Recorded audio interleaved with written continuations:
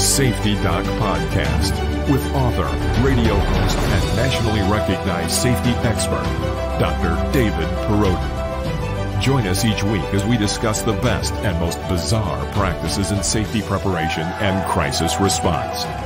Follow Dr. Perrodin on Twitter at SafetyPhD. And remember, the truth will keep you safe.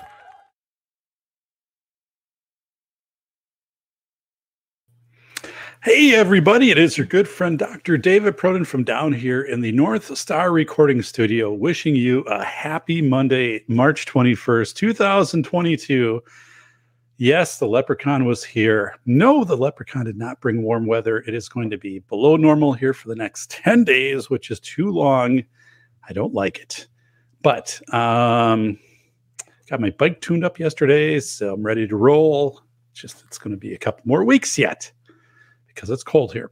So in the background, you're going to see, and you might see over here, I guess, both of my books. So I modified the stands to minimize the reflection, although the camera's not focusing in on those right now. But a welcome here, first of all, to Flying Rich, Toy Town Inc., Solitude Surfer, Vanessa, C&T. Hey, welcome, buddy. Robert Ribbit Harrison, Zero Weight Oil.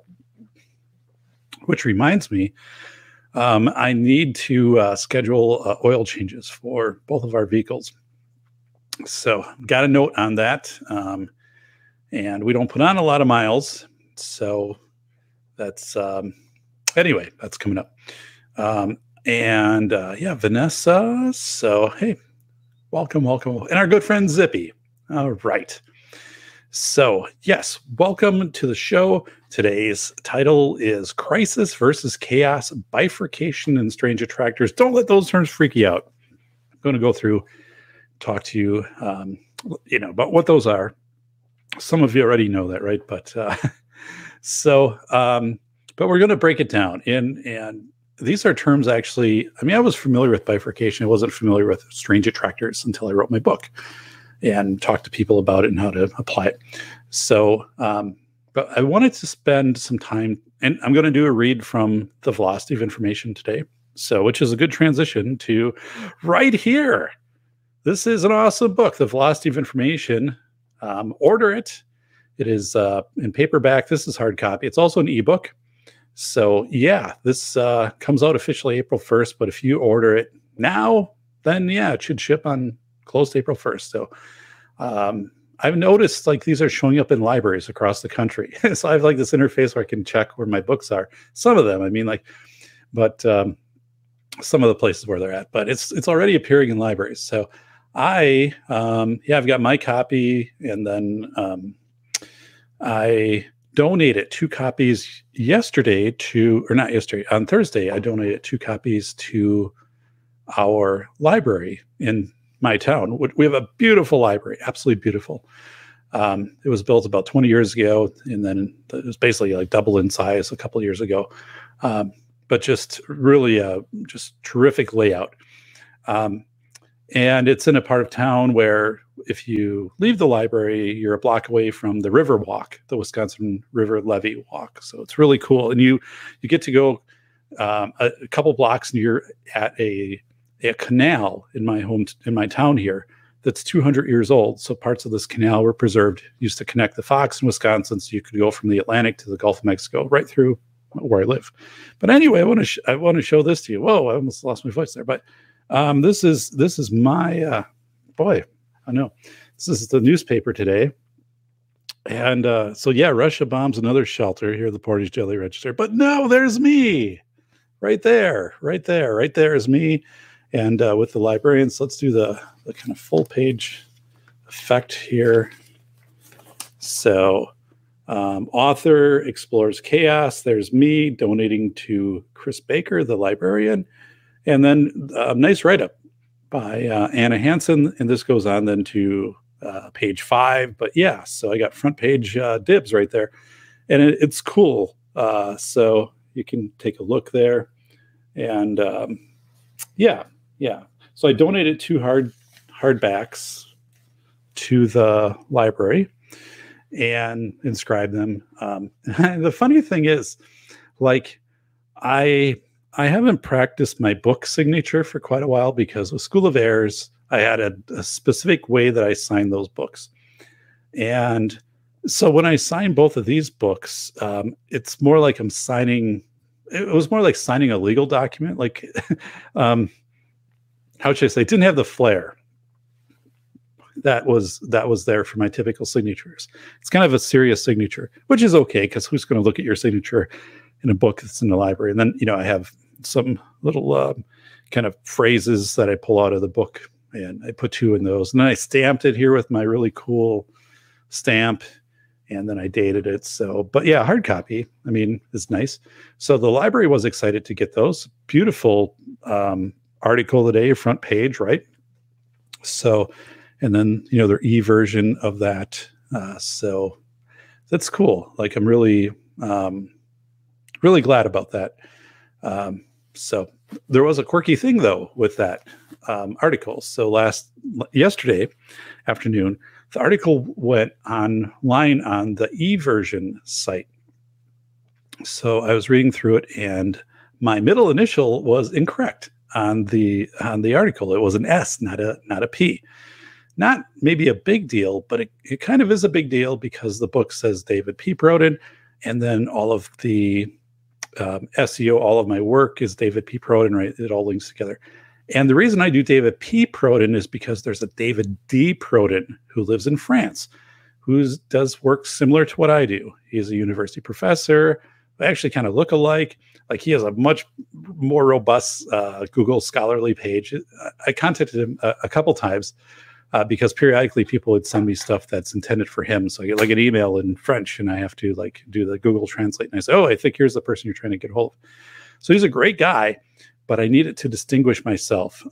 So that's when I started to use my middle initial for like the last, 5 years or so. So if it was David S. Perodin, right, if people were searching for that, it's not going to initially, I don't know who it would take them to. So I got a hold of the person that interviewed me, thankfully on a Sunday, like, sent an email and said, hey, like, the middle initial is incorrect. And she's like, whoa, like, she had it down correctly, but in typesetting or whatever, something got changed. So she was able to get it fixed before it went to print.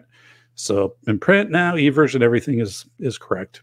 So just one of those quirky things. But yeah, I mean, it's really cool, like, to be. And so this gets syndicated out. I'm in the greater Madison area. So then there's other papers that pick this article up. Now, any of you, though, this article doesn't have any comments yet. So you could be the person to go into the Portage Daily Register and read the article and leave a comment about, hey, this is a great article and Doc is a great guy. So I'm going to put that link down here one more time. And so you can find the article. You have to click. I don't know. It kind of comes up. It tries to get me to buy it. Although, like, I'm already a subscriber of the newspaper, so if I go in my e-edition, then it's always there. But here it is. There's the link to it.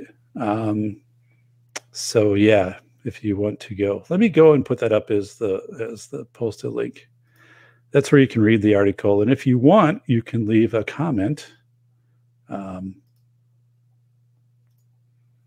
Apparently there, which, nobody has done so far. So I think that'd be kind of a cool thing. No pressure, everybody. No pressure at all.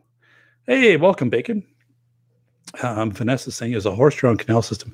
Yeah, our canal system here was hand dug, and we had a fort here, also military fort, 1824 to 1845. Initially, though, this was where the canal was for 10,000 years, was used by Native Americans to transport canoes from the Fox River to the Wisconsin.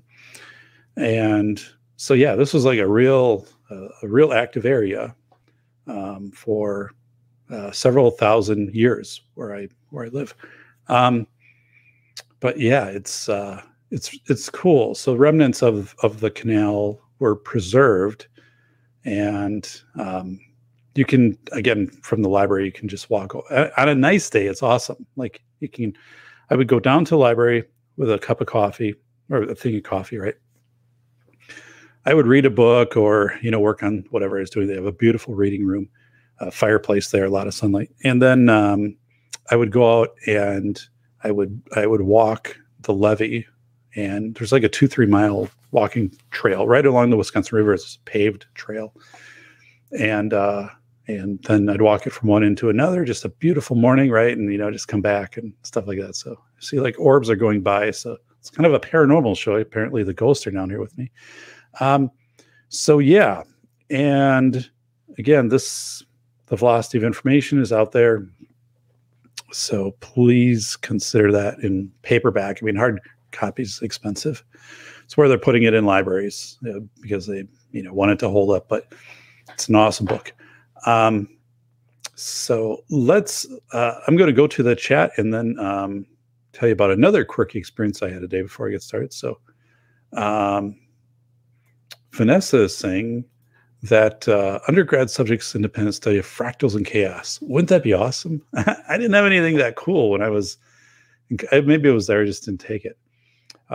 So Vanessa, our neighboring school district, announced that they are now, they have elective classes for juniors and seniors where you can obtain your firefighting certification. I think like firefighting 1 and 2. So you could graduate high school and be able to work part-time as a firefighter or full-time. And I think it's a brilliant move for them to do that. I mean, one, awesome skills to learn. And you're ready for this in high school, right? You're ready for this at age 16, 17, 18 to pick this up. And, so it does that. Plus it helps bolster the roster of the local fire department there, it's a tourist community. So they definitely need to have people available for their firefighting service. But I think it's awesome. I took my firefighter training when I was in college as college classes. And yeah, if it was available in high school, I certainly would have taken it in high school. So it's our good friend Bacon Maldito out of Inglewood. So it's our Toy Town is here, our town. And state just passed placed a memorial this weekend for our Windsor Locks Canal builders, the Irish immigrants. That's cool. That's cool. So our locks received a federal grant and had additional preservation work done. So there are trails that go along the locks, as well as a bridge that was put in over the locks. So that's cool. Yeah, when we moved here, I mean, there wasn't much happening with that. It had just been abandoned for many, many years. They did take down I think it was like 170 year old grist mill that was on the locks when they built the county building here. And that was maybe like 5 years ago, but that thing was still awesome. And when they took it down, they didn't demolish it. They had a company come in because the wood was pristine, right? You had these huge logs that were made, were cut to make this. So as they peeled away the sides of this, you could see, I took pictures of it during the different processes of they dismantled this and then repurposed the wood. It was an incredible structure, but of course didn't have any practical use, and now it's the county building is there, but that was along the canal. So let's get to some new, woke Chewy saying the orbs. Yeah, in some videos people point them out. I'm like, it's highly paranormal down here at Zoc Studios, so I'm not sure what's up with that. But yeah, sometimes you can see them in videos, but everything's okay down here. So let's see here. Vanessa's saying the canal still feeds water to the paper mill. It's the oldest in the country. They held the patent on tea bag paper during 1938. Wow, very cool. So I also had not an interesting experience, but so today I'm watching the recycling truck go by because we put out our recycling and our garbage this week, and like next week it's garbage, and the following week it's garbage recycling. It's bins from the city, or the county, I guess. And I'm watching this, and they come, because as soon as they get done with it, I want to bring it in the garage, like as soon as it's empty. So they go to our neighbors, empty out theirs, and they drive past our house, go to our other neighbors, and they empty theirs. I'm like, why do we get skipped? Like, that's weird. I've lived here 20 years and we've been skipped once. So this made it twice. So I went inside, and then the truck just kept going. I went inside and called the number for the county, and I said, hey, like, we were just skipped. And so this person in real time was talking on the phone to the driver, and the driver said, no, he stopped and picked your stuff up. I'm like, no, he didn't. I went out there. It's like all in here. And I'm like, it's loose stuff too. There wasn't like some piece of big cardboard holding everything in where it didn't fall out. He drove by. So she's like, oh, okay. Like, he'll come back and get it. And 2 minutes later he's back. And yeah, but I was just like, that was weird. I mean, what was up with that? That was something Zippy would do. So,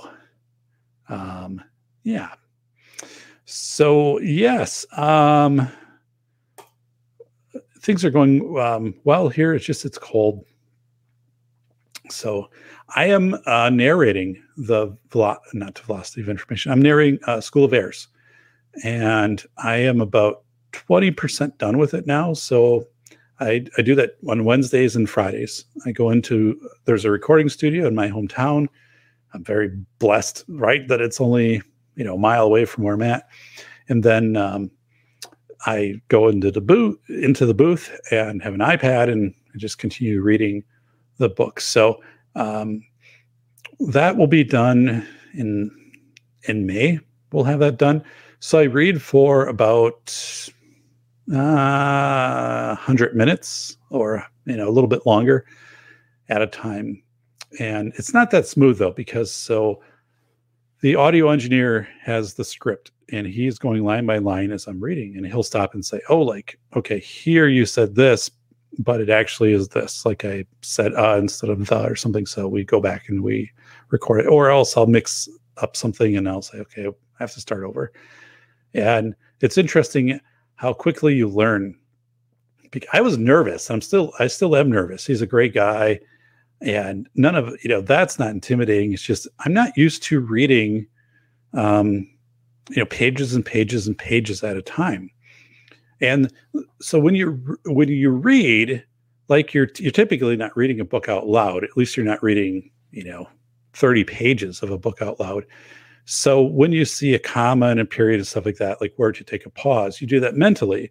Now, when you do an audio book, like, that doesn't work that way. You have to go in, and if you have a longer sentence, like, you have to mark where you're going to take a breath. So to mark up a script is a pretty complex process, especially when you don't really know what you're doing, like me. So I had to learn it.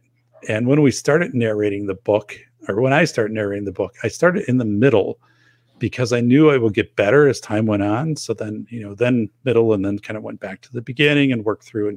And I thought, well, in the middle, people probably wouldn't recognize that, I wasn't quite as crisp and, I don't know, energetic with my presentation. I don't know.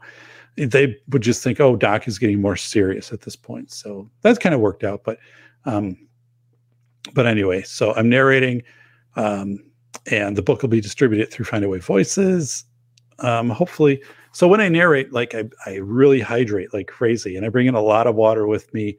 So every 10 minutes, I'm taking a water break. I also bring in Three Musketeers, the mini bite-sized bars. And the reason is so I'm talking to other professional narrators, right? Friends of mine who like do this. They said, your glucose levels, right? Your brain, when you're reading, if you're to do, like a scan, your brain is burning up calories as you're reading. So you need to replenish that, because your basically blood sugar levels will drop the more you narrate. And that's true, because like Einstein would do that. Like, Einstein was eating sweets all the time because it was burning up the glucose in his mind. Your mind would just consume those things. So I bring in little candy bars. So then I'm periodically doing little candy bars plus water to keep that up. And I practice most nights. I'll read for 40 minutes and then I will play it back and listen to it like what I'm going to read in the future. So it's much harder than what I thought it was going to be. It's actually the hardest thing I've done in like 10 years. Like I've presented on PBS before a live audience where you have to like hit exact timing and stuff like that. But that's fine. Like I don't no problem on that. But I am just crazy. With this audiobook it's hard to do because it's so not, my voice sounds good. It's just, I'm not used to doing that. Like, so narrators, it's a real skill. You know, the velocity of information as a professional narrator, but still it's going to be really good when it comes out. So that'll be out in summer and available to libraries through Findaway Voices and Audible and all of that type of stuff. So anyway, I'm looking forward to it. My, graphic artists and she rebuilt the cover a little bit because it wasn't showing up with a lot of contrast. So once the audio engineer started to render some of the files with the metadata, he said, hey, like, you know, here's something you might want to consider, because the original image had School of Errors in red on a blue background. And of course, when you bring that up like on your car, it's just, you know, those screens are good, but they're not as high def as like an iPad or something. So it kind of blended in a little bit. It wasn't easy to distinguish. So we changed it. So now it's white. And I think it looks really cool. But I'm going to wait a little bit, kind of just make sure I'm set with that. And then I'm going to have that made up because I have wall art with my old version. I don't know what to do with. Like I could sign it and give it to one of you. I could send it off to one of you. You could have the audiobook cover signed by the only one, the original version signed by me in marker. So, but yeah, so I have a whole bunch of books like on their way to me, which is good. So, but yeah, so let me go through here. So Vanessa saying, all that skill and knowledge you are learning reading the book to audio is it is. I don't have the ability to like be a professional narrator, but I am glad I went through this process of narrating my own book because one, it's kind of a legacy thing, right? Like it'll be out there forever for my kids or their grandkids or, you know, family or something. And I think that is important.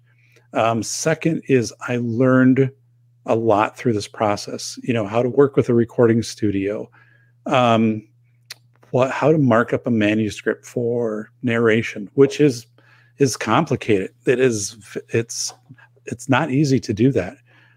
How to work with a distributor, how to work with Findaway Voices, which is awesome, by the way, Findaway Voices. So Findaway Voice, you have like ACX, which is Audible, you know, Amazon. Findaway Voices is another. The reason I went with Findaway Voices is they distribute to libraries. I don't know why I'm losing my voice. I shouldn't. It's humidity. But Findaway Voices has been absolutely awesome to work with and was recommended to me by other narrators. So my book will still appear on Amazon Amazon, Audible, all that. But with Findaway Voices, it also shows up in libraries. So good thing. But yeah, how to work with Findaway Voices, how to create the files, the metadata, all the stuff, how to get an ISBN for an audiobook. So much to go through. But again, I'm glad I did it. Like it's all been a good experience. But it's so weird because the first session I'm sitting there, I'm just nervous, booth, you know, and making a lot of mistakes. And of course the audio engineer is awesome. He fixes all of that stuff. And then, you know, I progressively have improved, getting more comfortable with it. But yeah, anyway, it's kind of a cool thing. I always wanted the book to be out there, and having worked at the School for the Blind in Wisconsin, one of the things I learned was to have a book available with text read out loud option versus like an audiobook. There's no comparison. So my friends who are blind, like I asked them, I said, would this book be significantly better for you if it was available in audio, if I narrated or somebody else did? They said, yeah, obviously. And I'm like, okay, then I'm going to, you know, stick with it and make sure that it gets out there in audio format. So Bacon saying, I read all of my books over a megaphone so my neighbors can enjoy my literacy choices, my literary choices. So sometimes the local police stop by. So that's one way to do it. Turn it up. So, wow. Zippy's saying, done send me new books. I'm raw on them. Need it in text format so I can. Zippy, I'll take care of you. Don't worry about it, buddy. I got the right format for you. So, no problem, buddy. Vanessa's, yeah, come on. Zippy's a good guy. It's funny. If you do book signing, I appreciate that, Vanessa. So I don't know. I mean, it kind of so it was a weird thing. Like in early, I don't know, like January, right? December, January, when we start to look ahead at maybe setting up some book things, it was right at that time things start to shut down again because of the pandemic. So to get anybody to make a commitment to say, oh yeah, like you can be here on April 8th or, May 2nd or something, to speak they weren't going to do it because they're like, we don't know. We might not be open if it's a library or university or bookstore or something. So, or we're not going to have, people coming in. We don't know what our restrictions will be for number of people. So that kind of threw a wrench in things. And now it's a little late to fix some of that. So I don't know what I'm going to do. It doesn't matter too much because the book will get out there, through media, through, things like that. Be a guest on a number of shows, people I've interviewed, and the book will, amplify it. But I don't know. I don't know if I'll be doing like the road trip signing. And there might be, ironically, like it might happen down the road, which won't be like this year. It could be next year. Maybe it'd be like a dual thing of like School of Airs plus that. Because the audiobooks, my School of Airs releases this year in summer, but Velocity of Information doesn't release till next April. So there could be kind of this tie-in. And I don't know. I mean, we'll have to see. But I mean, it would be awesome, Vanessa. It completely would. It's just things got so screwed up with trying to predict anything out and make commitments on book signing. But Toy Town saying, I got a $10 donation for signed audiobook cover. I'll do 20, but times are tough, so no negotiation. So, well, Toy Town, are you saying you want to buy that? It's a 1 by 1 foot. I'll show you the image. I won't. Let's just do that so you know what you're going to get. And it would be, I'll probably sign it on, I could sign it on the front or back. If I sign it on the front, I'm not sure how that would look in marker. On the back of it is white. So like it would look really cool to have my signature and the date and the location. But let me do this. Let me show you what is going up for. So it's been in my office right now. Like, what in the world here? So bring up all my files. So what? Yeah, here it is.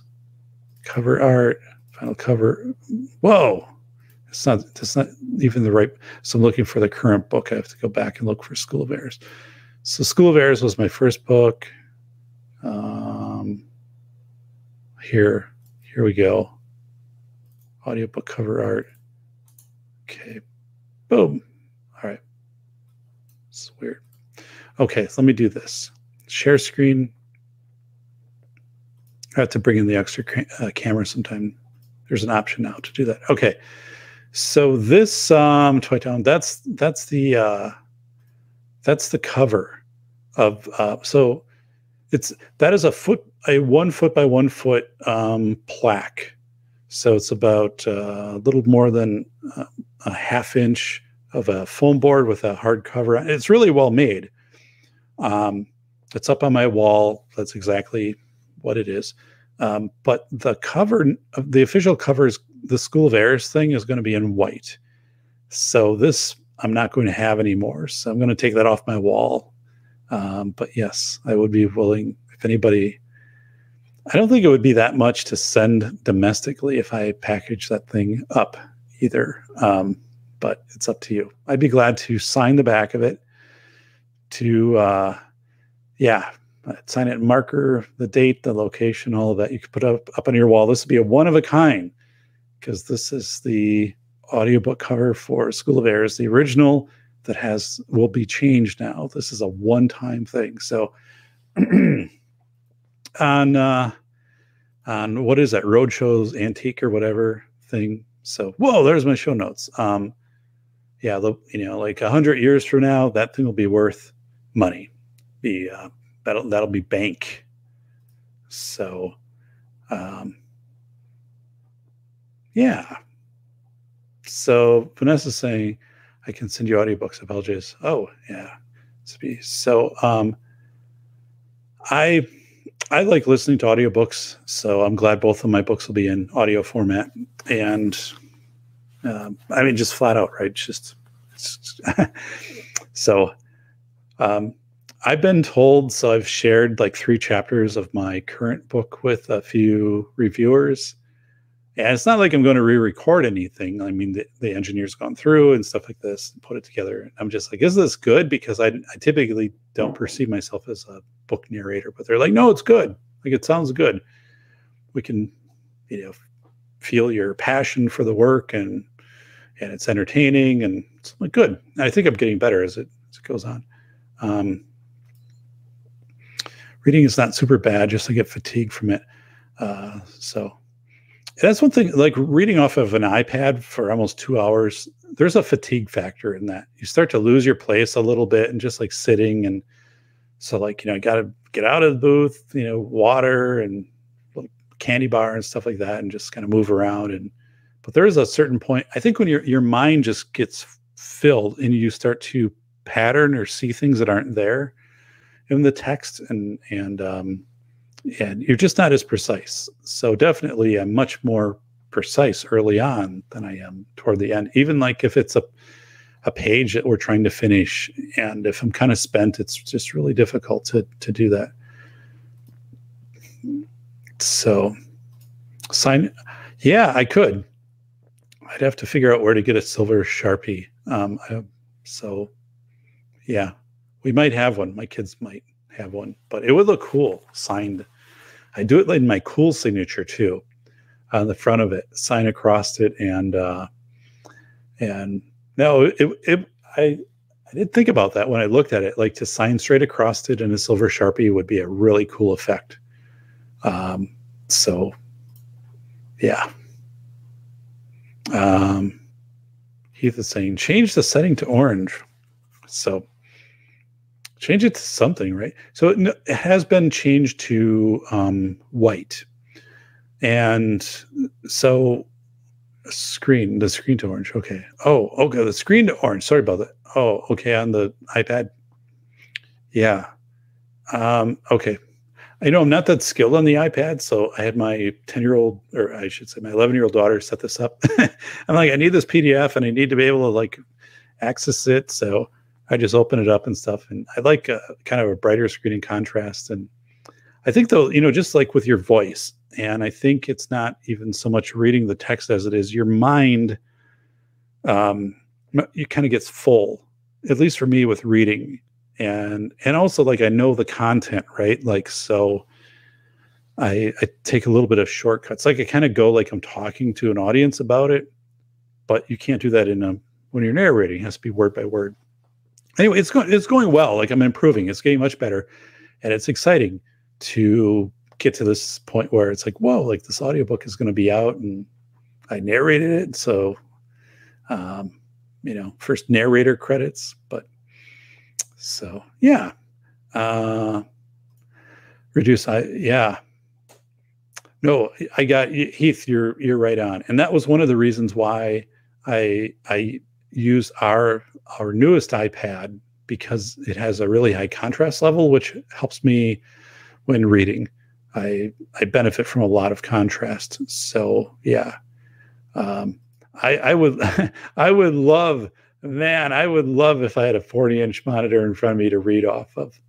So like when I'm narrating, like I did a conference keynote, and I was able to just look down range, and there's multiple cameras on me and stuff, and everything was coming up on all my notes and stuff were coming up on a display board, which was like 12 by 12 foot or something. So I could see it, but no one else could. So it was like super easy for me. But yeah, it's yeah. So so those are, kind of things going on here. And so crisis versus chaos. Let's get into that.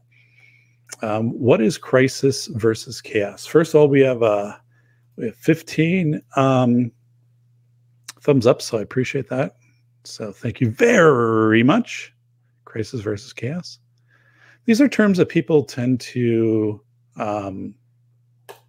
weave together or use them as, I guess, the same term, right?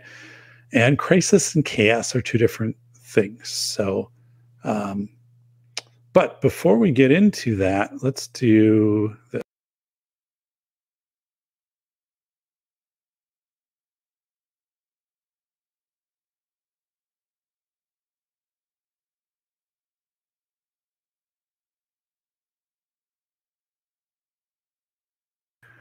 All right, so we just brought the show title. I was trying to do there's an audio part that could go back with that, but it didn't work.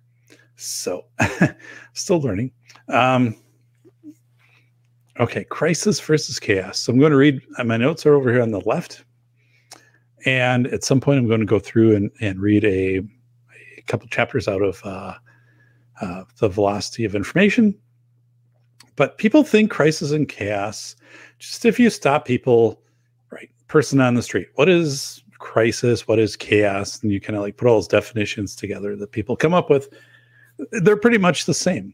A disaster, like a tense situation, things are going wrong. But the truth is, crisis is different than chaos. Okay. So let's get into that right off the bat here. What is crisis? Okay. Crisis implies a decisive point in a dangerous situation with anticipation of an abrupt change to the condition for better or for worse. Okay. So something is going to change quickly, and it's going to either resolve itself or it's going to get worse. So typically in chaos, you don't think things are going to get better. You think it's going to get worse. But so in a crisis situation, it's okay, this is either they're going to rescue the person or the person is going to fall off of the cliff, right? One of the two. So it's either going to get much worse or it's going to get much better quickly. That's the first thing. So crisis is often of short duration and will have identifiable turning points. So it's rare to have a crisis which lasts for days or weeks or months. So if you say climate crisis, you'd almost be saying climate chaos at that point. But anyway, it's of short duration. Most crisis events are short duration. Might be minutes, right? Hours or something like that. Crisis, and it has an identifiable turning point. Again, a crisis. Will a dam hold or will it fail during a flood? So you're okay, we don't know. We're going to watch in the water. And eventually, at some point, 20 hours in, the water starts to go down or the dam holds and everything. You're okay, this is the turning point. We're beyond the crisis situation. So it tends to be scale in a predictable manner. So again, crisis situation, you would expect, you could kind of predict where it's going to go. Again, let's use that example of a flood. So as the water would increase, you could have some reasonable expectation of here's what's going to happen next. Either, a dam or levees or things like that will hold, or if they do fail or whatever, or hurricane or things like that. So you have some predictability in this, which you're going to be pretty close on. Things aren't going to go all haywire in a crisis. You're going to have that pretty well figured out. People believe their own actions might resolve a crisis. So this is probably the biggest thing. So if I tell you, right, that, in the next 60 minutes, boom, there was a meteor detected. It's coming straight at us. Straight at us. Heath, Zippy. And you'd be whoa. So there's not much you can do. So that would be considered a chaos situation. Crisis, you're thinking, if we do these things, right? A crisis situation, if we take XYZ measures, we can end the crisis. We can lessen the crisis. We can divert the crisis. The missile Cuban, crisis, going back into the 60s, right? If we do these different diplomatic measures, we can resolve this crisis. So a crisis is something you believe your interventions can resolve it, either as an individual or as a government or whatever, but your interventions can resolve it. So that's really a key distinction. While people believe they can negotiate to resolve a crisis, the mindset faced when in chaos is to survive or wait it out. So it's a big difference right there. If you have a chaos event, so like this meteor is going to hit Earth, and at that point you're in a chaos mode, right? It's basically, what can I do to try to survive this or to wait it out? There's nothing you can do at that point that's going to divert that situation. So you're no longer in crisis. You're immediately into chaos. So remember, one of the big things, crisis, short term, you believe you can do something that would resolve it, that there can be a decision made that resolve it, or either the situation itself. Think of that dam, and the water's rising. Either the dam's going to hold and everything's going to be fine, or the dam will fail and then not. So there's this definite point that's happening in crisis. But most people, there's a thought, at least, it might not be realistic, but there's a thought that you can intervene. Now, if you're watching the sky light up and you're literally minutes away from, a meteor hitting the Earth, it's no longer a crisis. Never has been a crisis situation. Then it's chaos. What can I do to try to last this out, to wait it out? So kind of a difference there. Crisis, humans think they can solve it, right? They can divert it. Chaos, not so much. So let's go into chaos. What is chaos? So chaos is a state of disorder that is amorphous and without clear turning points. So once things get into chaos, right? So if we did have an earthquake or whatever, a meteor or something like that happened, nuclear war, right? Oh my goodness! But you wouldn't know what was going to happen next, what was going to scale next. It wouldn't scale in a linear fashion; it'd be very nonlinear.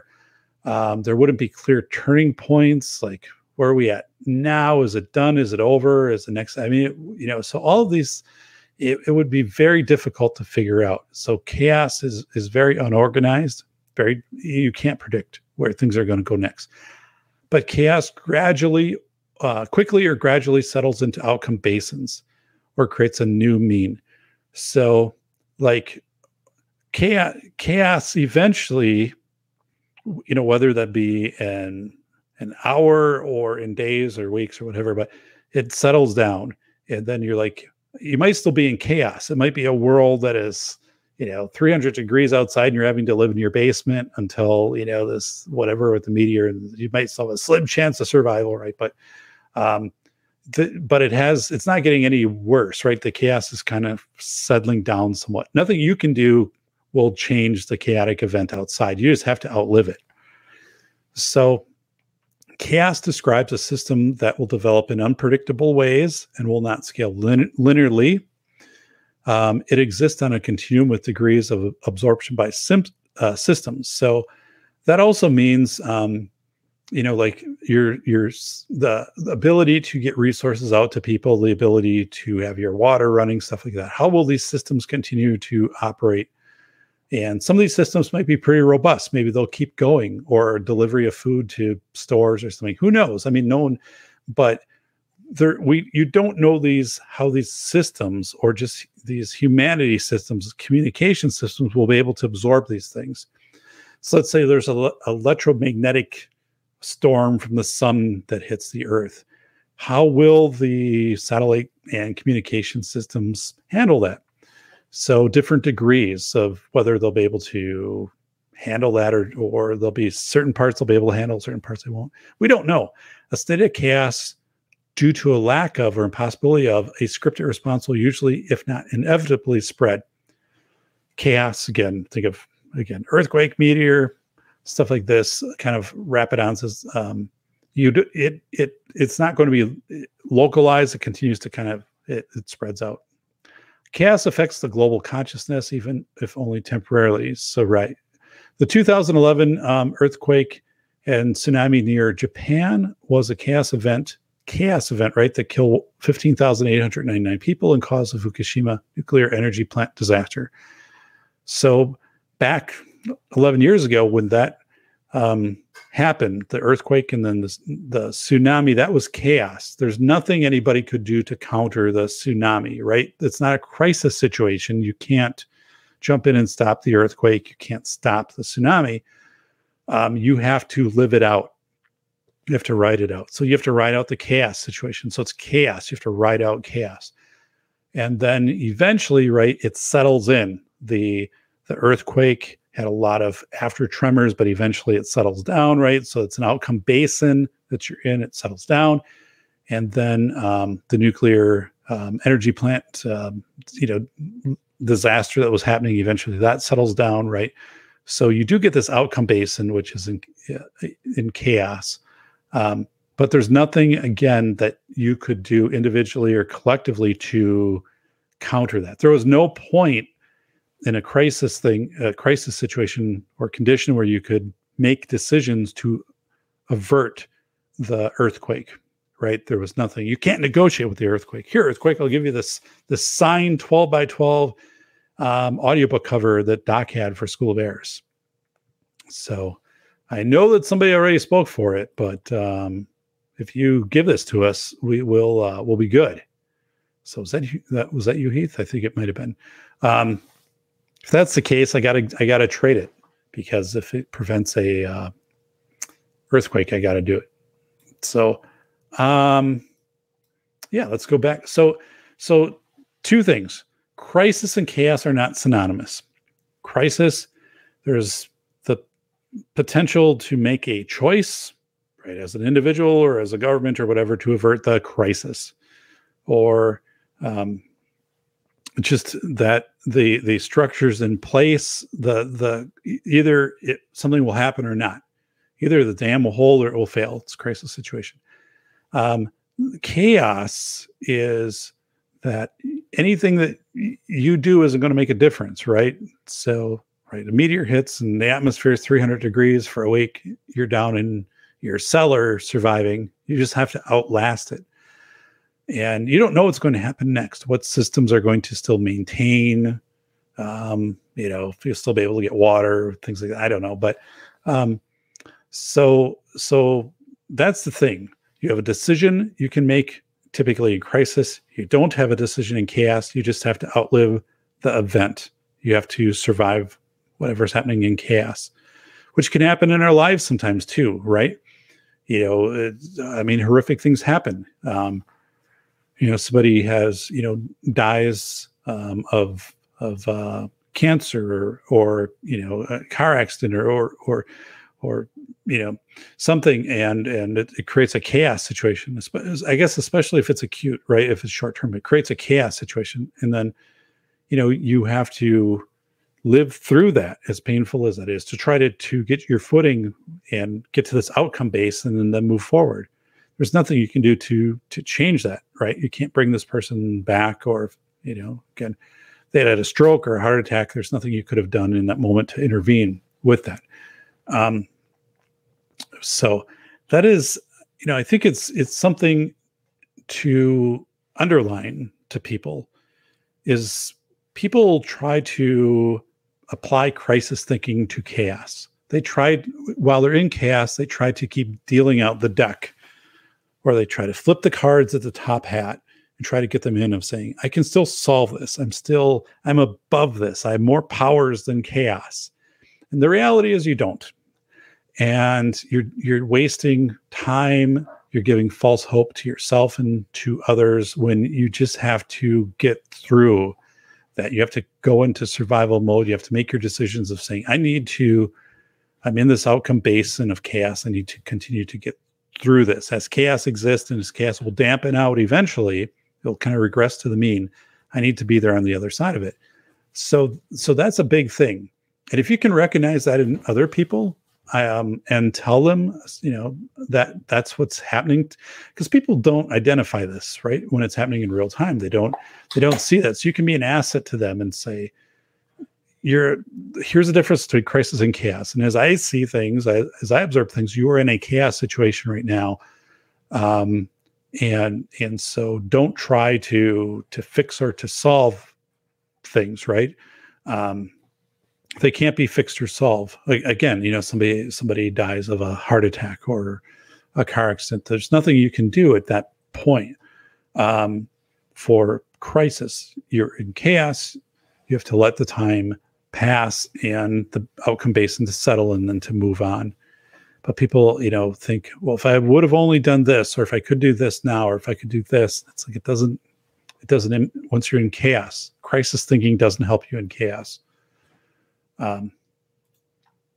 So let's go over to the chat. Hopefully that helped. Let me know. So order and without order. Yeah. And chaos is the natural state, right? Entropy. Everything tries to go back to a disordered state. Order is actually the unnatural state. But Zippy is saying, order is an illusion. It's just events that become the average. Chaos is norm. You're right. Yep. And when I wrote about Robert Travis, the Alaskan crab boat deckhand in Philosophy of Information, he talks about, hey, like the boat, right? The boat would always ice over. You would get, several inches of ice, and you'd have to go there with sledgehammers for hours and hours to knock the stuff off, because that was just the natural condition. That was the entropy of having a boat in the Bering Sea. And if you got too much ice, the boat would become too heavy and it would sink. And that actually happened, right? A couple of years ago to a crab boat. So, right. We tend to, it's just like our bodies, right? Like if we exercise, we can fight off entropy to some extent. But if we don't exercise, and as we age, our bodies decay, which is, just a vehicle, right? A vehicle, you can extend, preservation, through keeping it clean and salt off of it and stuff like that. But everything has entropy, which impacts it.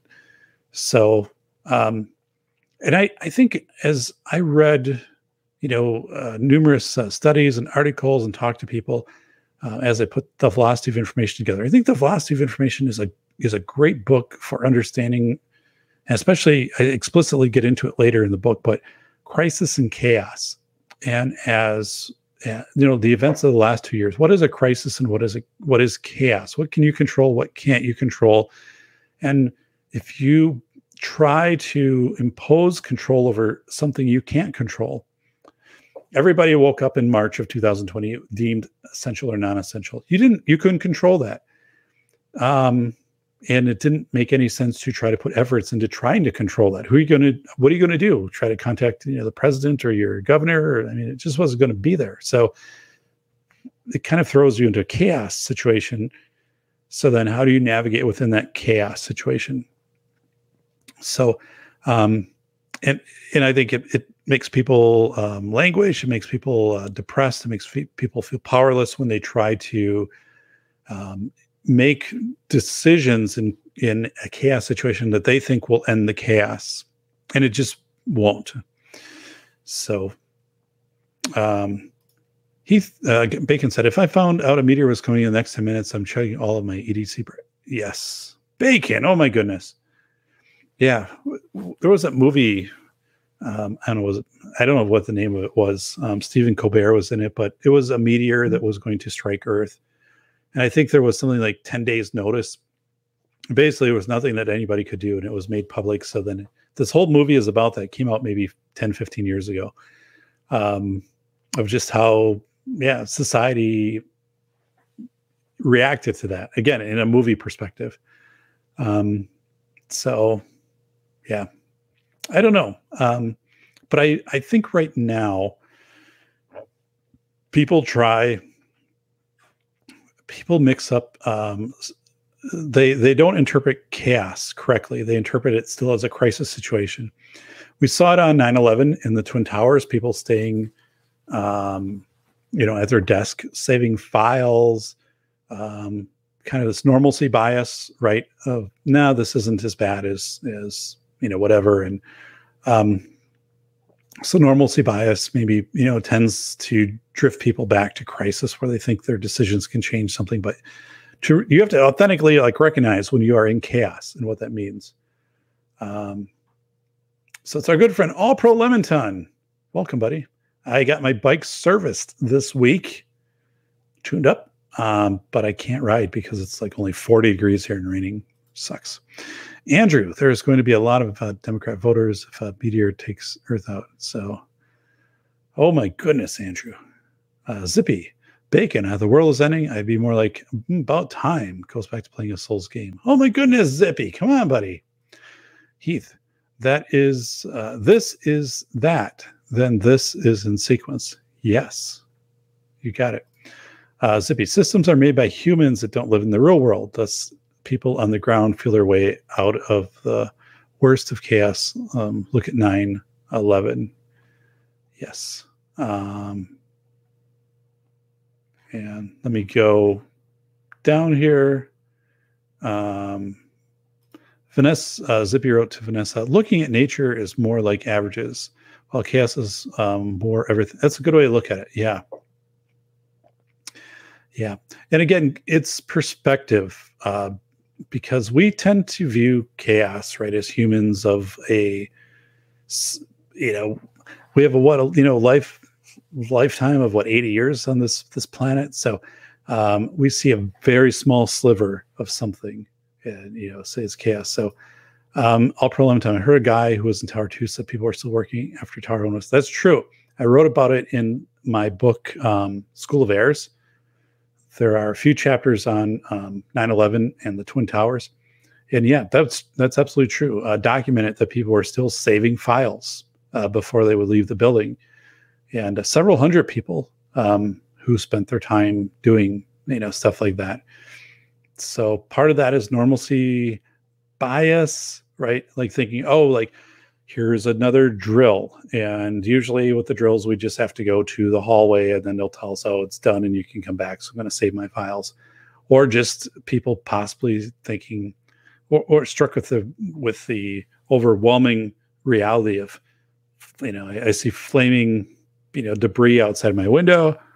And this, I don't know what to do. This, I never expected this. And they just kind of freeze. So I wrote about it extensively and very clearly in School of Airs. So that's out there. Let's go and talk about a couple other things. So we have chaos and crisis. So, that they're different, right? Let's talk about hard or soft bifurcations. So it's kind of crazy stuff. What is a bifurcation? So if you think about it, a bifurcation is kind of just like a turning point. It's when something happens. So there's a parameter. So here's an easy bifurcation, right? 32 degrees Fahrenheit is the bifurcation for melting. So, right, if you have water, it freezes, and below 32 degrees Fahrenheit, it's going to be ice.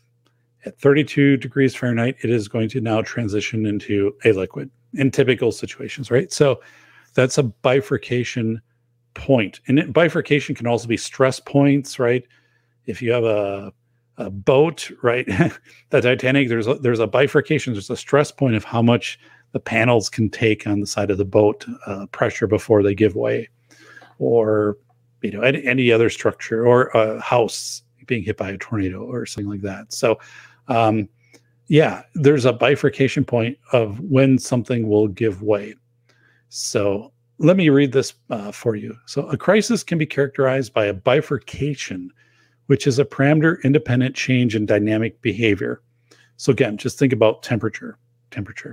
A useful distinction exists between hard, abrupt, and soft, gradual bifurcations. So hard bifurcation, I'll give you an example here in just a second, and soft, gradual. Here's an example of a hard bifurcation. The ice on a lake slowly warms. So we have lakes around us, and they were still ice covered up until like a week ago. But hard bifurcation. The ice on a lake slowly warms, and temperature is the bifurcation parameter. Remember, 32 degrees, temperature. The ice turns to liquid. Okay, so hard bifurcation. The ice on a lake slowly warms and suddenly breaks, dropping you into a cold lake. That is a hard bifurcation, right? So you're on the ice warms, you're dropped into a lake. That's not gradual. I don't know why I'm losing my voice, but that happens quickly. And boom, it's done. So sometimes a hard bifurcation can be really good, right? It's when people are on the fence, like maybe this is going to get better, maybe this isn't. It's like, no, it definitely is going to get bad, or it's definitely better. But a hard bifurcation, I think, makes it very clear. One of the things about chaos is the more chaos you have, the fewer decisions you have to make. For example, if you're inside of a building, you're inside of a grocery store and there's an earthquake, your decisions aren't what type of Pop-Tart should I have. Your decision is, where's the closest exit? How can I get to it? Like, that's it. So your decisions simplify as chaos amplifies. So hard bifurcation, and sometimes a hard bifurcation just makes it black and white for people. There's no discussion, right, on did this really happen or not.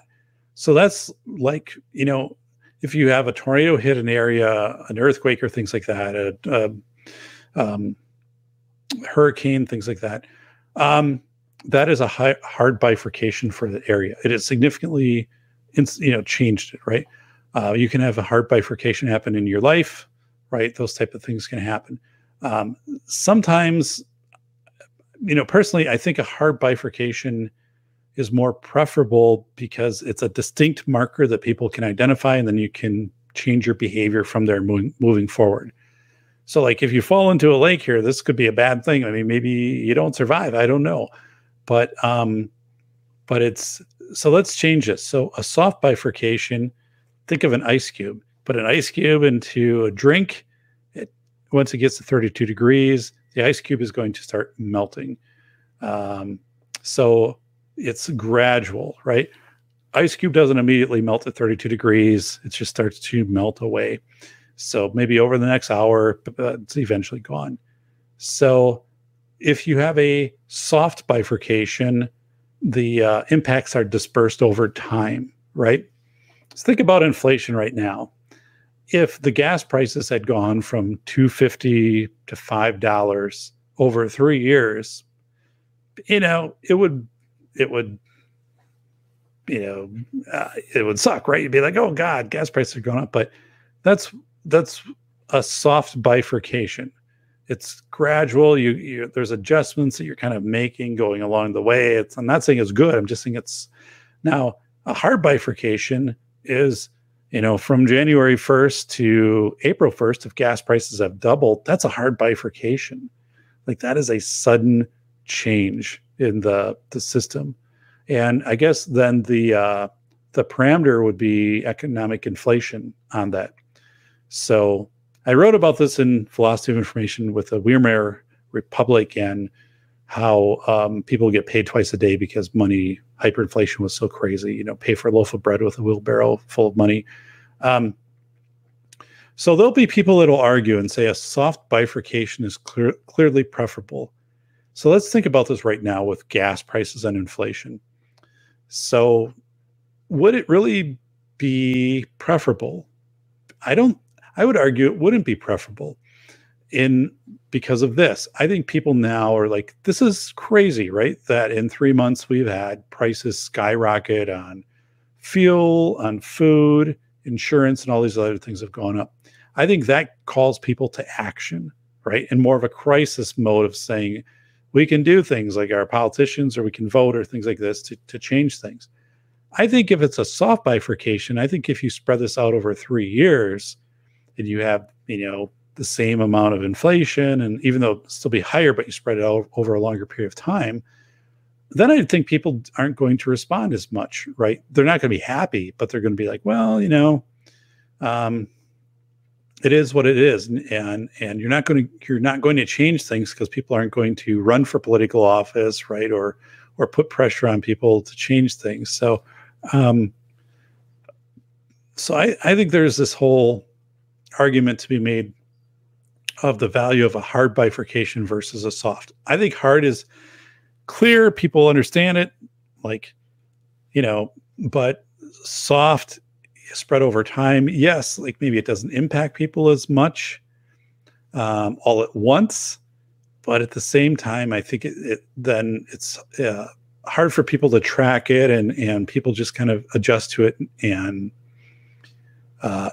even so, like if you're doing something bad to people as a government or whatever, and I'm just saying, if it's done gradually, people aren't going to pick up on it as much and respond to it if it's all of a sudden, right? So, if you increase my property taxes 8% a year versus, 30% a year, I'm going to take notice of that. Let's go over to the chat. So,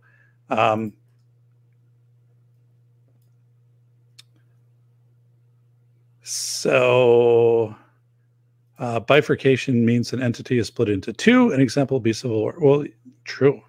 I mean, it's like that's one take, right? On bifurcation. You got it. Zippy sounds like branching one event that can go into different directions. So,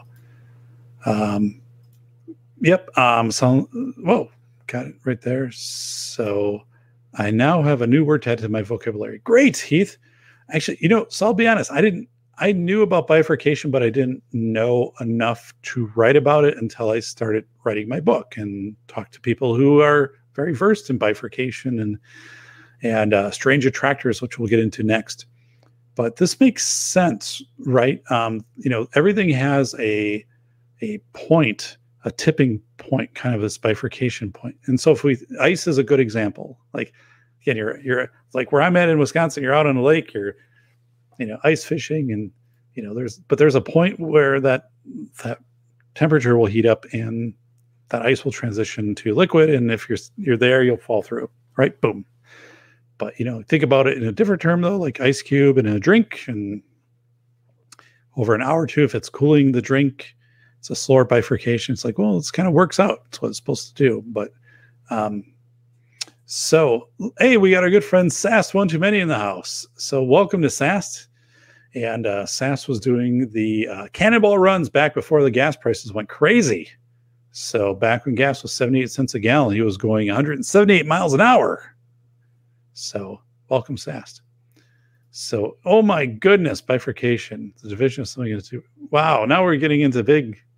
You guys are whamming me with the definition stuff. So yes, and again, this is how I applied it, kind of in the context of the book. So, Heath, I know what it means because of Bleach and started telling those. Oh my goodness, whoa, Bacon! Wow, Bacon is choosing an angry tone here tonight. But take care, buddy. You need to get to the Dismore's IGA. Get some of those chicken tenders. Zippy, to Bacon. It all. It just sounds like an overly wordy word for branches pass. I'll bring it. Yeah. So the book doesn't get really technical, but I wanted to introduce a few things to people. And again, that I became more comfortable and familiar with because I think when I was interviewed this week or last week for my book, and I'm sitting down with the reporter, right? And one of the things she was asking, like, why did you do this? And I said, what motivates you to do the book and things? And I said, right? It was an in vivo experience. I recognized early on in the pandemic, if I could start documenting what was happening, this was likely going to be a long-term chaos event. I could get it down. I wouldn't have to look back on it. I could get it in the moment. But I said also, me being here today, donating 2 hard copies, signed hard copies to the library, I said it's important to demonstrate scholarly work and to share it with the community. And I didn't mean that to be, so when it's quoted in the article, I wish I would have given a little more context for that. It's not like I can do this and you can't do this. That's not what That's not what I meant to do. But it's we can contribute scholarly works. We can do intellectual things. and then have other people benefit from that. And it might be like, somebody's offering out to, teach a course like in rope knot tying or something like that. I mean, these it's giving back. It's putting something into the community, injecting something into the community. These 2 books and my other books, right, that people can read and maybe have different ways to obtain perspectives on things, or maybe this will help them at some point when they have to interface with crisis or chaos, or when they're getting information which they don't think might be accurate. How can you help to wring intelligence from information? So it's like, that's what I wanted to do, right? Is to put this out there to help other people, and not only help them, but to maybe validate or to have them interface at a different intellectual thinking, right? So, you're not tuning into just some show on TV with this, like you're really getting into it. So that's what I was trying to convey. Scholarly works, I think, need to be recognized, whether it be me or somebody else doing those, especially now, because we just are not into that as a society as much, right? I mean, really, like when all these people, have YouTube, channels, or they do crazy things, or America's Got Talent now, which used to be like singing and stuff like that. Now it's like, oh, someone is going to jump over, a car that's driving 120 miles an hour at them, and they, parkour or something like that. I'm like, it's impressive, right? But I'm like, that doesn't contribute to the scholar knowledge base. That's entertainment. And I wanted to make sure in the article in conveying this isn't entertainment. This is a scholarly contribution. And entertainment is fine, but that's not what this is. This is a scholarly contribution. And I want people to see that. And I want people to kind of strive for that. I want people to read this, and I want them to say, hey, like, crisis is different than chaos, because, and if, the worst time in your life, right? I mean, like in School of Errors, the first chapter is how thinking about a bagel can get you through the worst day of your life. And to understand the difference between crisis and chaos, when it impacts you or impacts somebody you care about. And these bifurcations, right? That everything kind of has this breaking point, but sometimes it's a breaking point, sometimes it's a bending point. Think of a piece of metal, right? It might just not shear off, it might just bend. But sometimes it's better, in my opinion, if things just snap, right? The bifurcation point hits, versus like this gradual. Maybe it's like telling people like bad news or something like that, or whatever. Like, when your kids eventually need to leave the house and go out on their own and get a job, like there needs to be like I think a hard bifurcation point to some extent to kind of set that and move things forward. So here's something else. I'm going to talk about strange attractors, but first let me go over to the chat. CNT Designs. Doc, raising the IQs of the collective YouTube world. I just destroy IQs by making people watch things that like congressional hearings. Oh my God, congressional hearings. Yikes. I remember C-SPAN, right? They used to be popular for a while. So, oh my God, that's funny. Well, I appreciate that. I'm sharing things that I learned. Like, honestly, I go back, and 10 years ago, when I was 40, I didn't know half the stuff that I know now. And I know this stuff largely from my own endeavors, like writing books, presenting on PBS, my PhD work. I was able to learn a lot, but a lot of it's just through personal inquiry and meeting with people, right? And talking to people. Hey, it's Red Crusader from Ohio. Hola, my good friend in Ohio. Some bad news for you, Red. Cold weather's headed your way. I'm sending it from Wisconsin. We had a really weird day. It was like 63 and like kind of felt springish and all that. And then it got real windy and that dropped to like 40. And now like the next 10 days will be 40 degrees and rainy. But we'll get there, Red. I'll let you know as soon as the warm weather hits so you can be looking out for it on the horizon as it comes in. It's going to be like 2 weeks though. Heath. CT Designs. Politicians will lower everyone's IQ. Yeah. It's isn't it crazy? Like the older I get, the more just politicians and systems, you're just like, this doesn't make sense. Like, I'm not sure I'm not only not sure you're accurate, I know you're not accurate. and it's just crazy.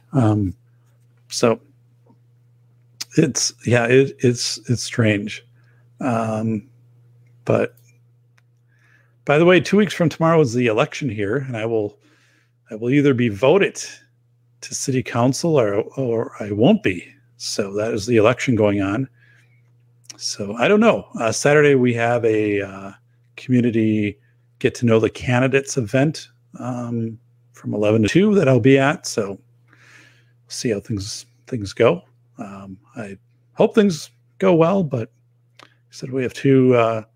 I'm opposed in the position, of course, I'm running for here.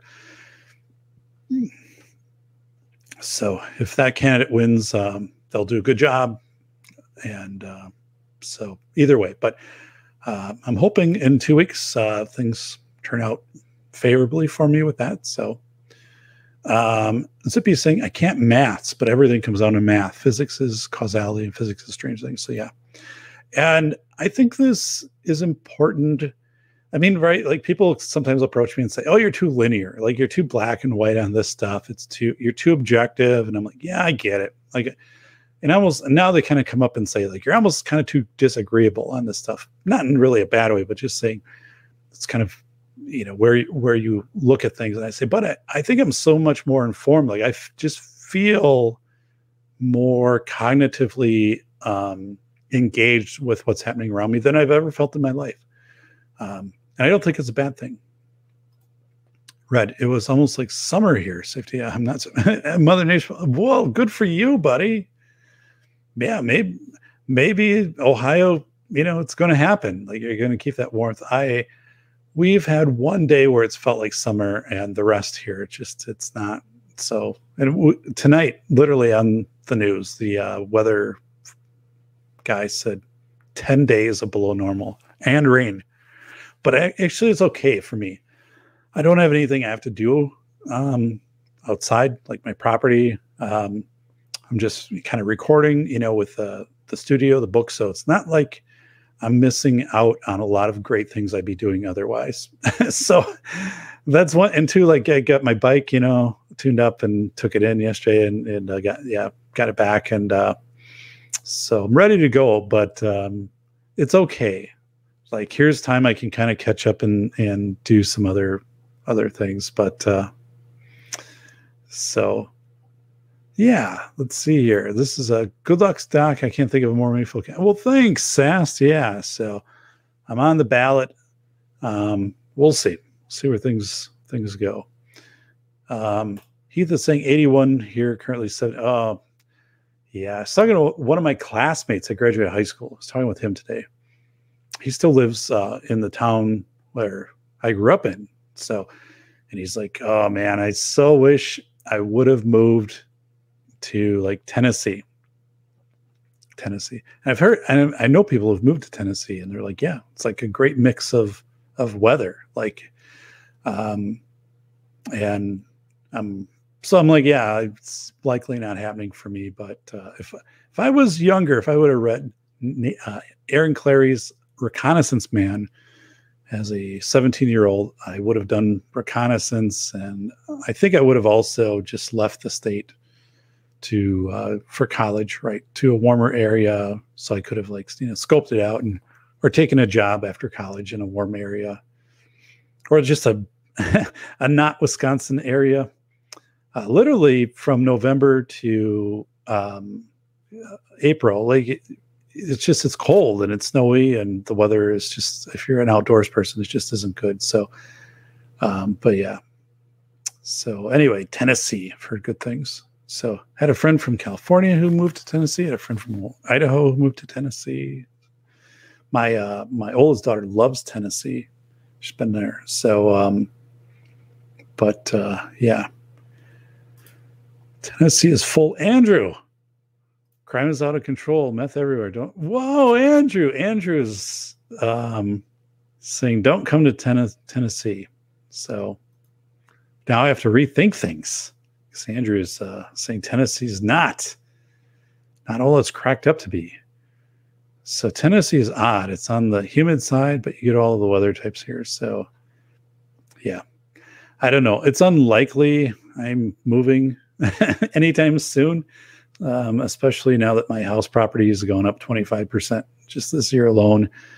And I don't know. It's just unlikely that's happening. But I would not have stayed in a cold weather climate. Good thing, again, Aaron Clary, reconnaissance man, brought up, know when you're 17, 18, understand what you like to do. Like, I like to be outside. I like to bike. I like the outdoor stuff. I didn't like to snowmobile. I'm not a skier. I don't do those things. So, like, to plan your life long term in a cold weather climate, Wisconsin, meant that 4 to 5 months of the year, I'm basically shutting things down, that I'm not doing things that I like. Where if you go in a more welcoming climate, a little warmer climate, things like that, maybe you're doing those things 9-10 months a year, which would be a big difference for me.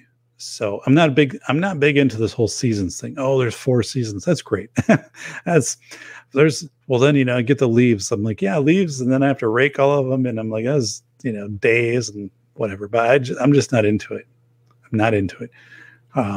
So anyway, Red is saying, is it because all the stupid millennials moving there mixed with the Rust Belt degrading? So who knows? I think I would, if I wasn't here, I would move to the very northern part of our state and get some land and just kind of isolate myself off a little bit from the world. I have a friend of mine who did that. He retired. This was like 3 years ago. He retired and built a cabin on like 80 acres. And his cabin is way offset from the road. Can't see it from the road, in a very rural town in Wisconsin. That's just what he wanted to do. He's like, I'm just kind of burned out on people. I don't want to interact with people. I want to drive my 4-wheeler out in my woods and, cut firewood and kind of do some other things. And I know other people have done that too. And actually that fits my personality well, but unfortunately, it's me and my wife, my kids, and I have to get everybody on board, which wouldn't happen. But I would be there. I would totally be up for that kind of a solitude. I think it'd be kind of a neat thing. But anyway, Finesse is writing, if a bifurcation happens in my life, I'll most likely return to Alaska. Yeah. Andrew is saying, it's good here, but I want to keep it good. Andrew, you don't think the doc moving to Tennessee would be a value added for Tennessee? So, yikes. So, I think I would. I'm not saying other people wouldn't be, but I'm saying, like, yes, doc would bring value to Tennessee. All pro Leventon, I like areas that aren't over congested. Yeah, that's where I currently live, is not over congested yet. We have, a hospital, 3 minutes from our house, and, Walgreens, and, just things that kind of the conveniences or the necessities. I don't know, but yet, I don't live in a congested area, which I appreciate. I wouldn't either. I wouldn't want to live in a congested area. No way. There's no way. So, trying to get back here to the screen. And then Zippy's saying to Red, the whole cycle of learning to work or support yourself is FUBARD. Whoa. Okay. Doc, are you going to bring... No, I'm not, Andrew. A funny thing is that we were vacationing in 2018 in South Dakota, and we were out in like Custer National Park and stuff like that. And we were parked, taking pictures, and this big, RV pulls up beside us, and this retired couple gets out, and they're doing the same thing, taking pictures stuff. And then the guy's talking to me and stuff. He's like, "Oh, where are you? You got Wisconsin place. Where are you from?" I said, "Oh, like outside of Madison." He looks at me. He said, "Madison," and he's, he goes, like, that's a very liberal city. I'm like, "Yeah, it is." I'm like, "But I live outside of Madison. I don't live in Madison. I don't really subscribe to the Madison, type philosophy on things. But I was kind of surprised, like, the perception that, I don't know where he was from, different state. But I was like, no, I said, no, I get what you're saying. I could totally get it. But I'm outside of that. No. So I'm going to wait now for the Tennessee Chamber of Commerce, for the state to contact me. I would love to come to Tennessee and to talk, to do like a couple book events. That would be good. Like Tennessee would be, I would be up for that. So anybody know a connection there, make it happen. So Man Against the Mass is saying define necessities. So I don't know who that was aimed at. I live pretty, I don't need a lot of stuff. So, I mean, I don't. So, Bacon's saying, I want to pick the worst Hawaiian island and send them all there. So, wow. So let's go to what is a strange attractor? So first of all, this has nothing to do with gravity. So it's one of the things I wrote in the book. This is something I learned of when I was writing The Velocity of Information. Strange attractors has nothing to do with gravity. So I'm just going to read my little statement on this, and then we'll get some examples. As mathematically defined, a crisis occurs with the appearance of a strange attractor. The word attractor has nothing to do with gravitation. As in dynamic systems, attractors provide a way to describe the asymptotic behavior of typical orbits, meaning that one orbit has no influence on another orbit. It just is its orbit. Okay. Operationally, this means that there is a dramatic change in the dynamic behavior of the system.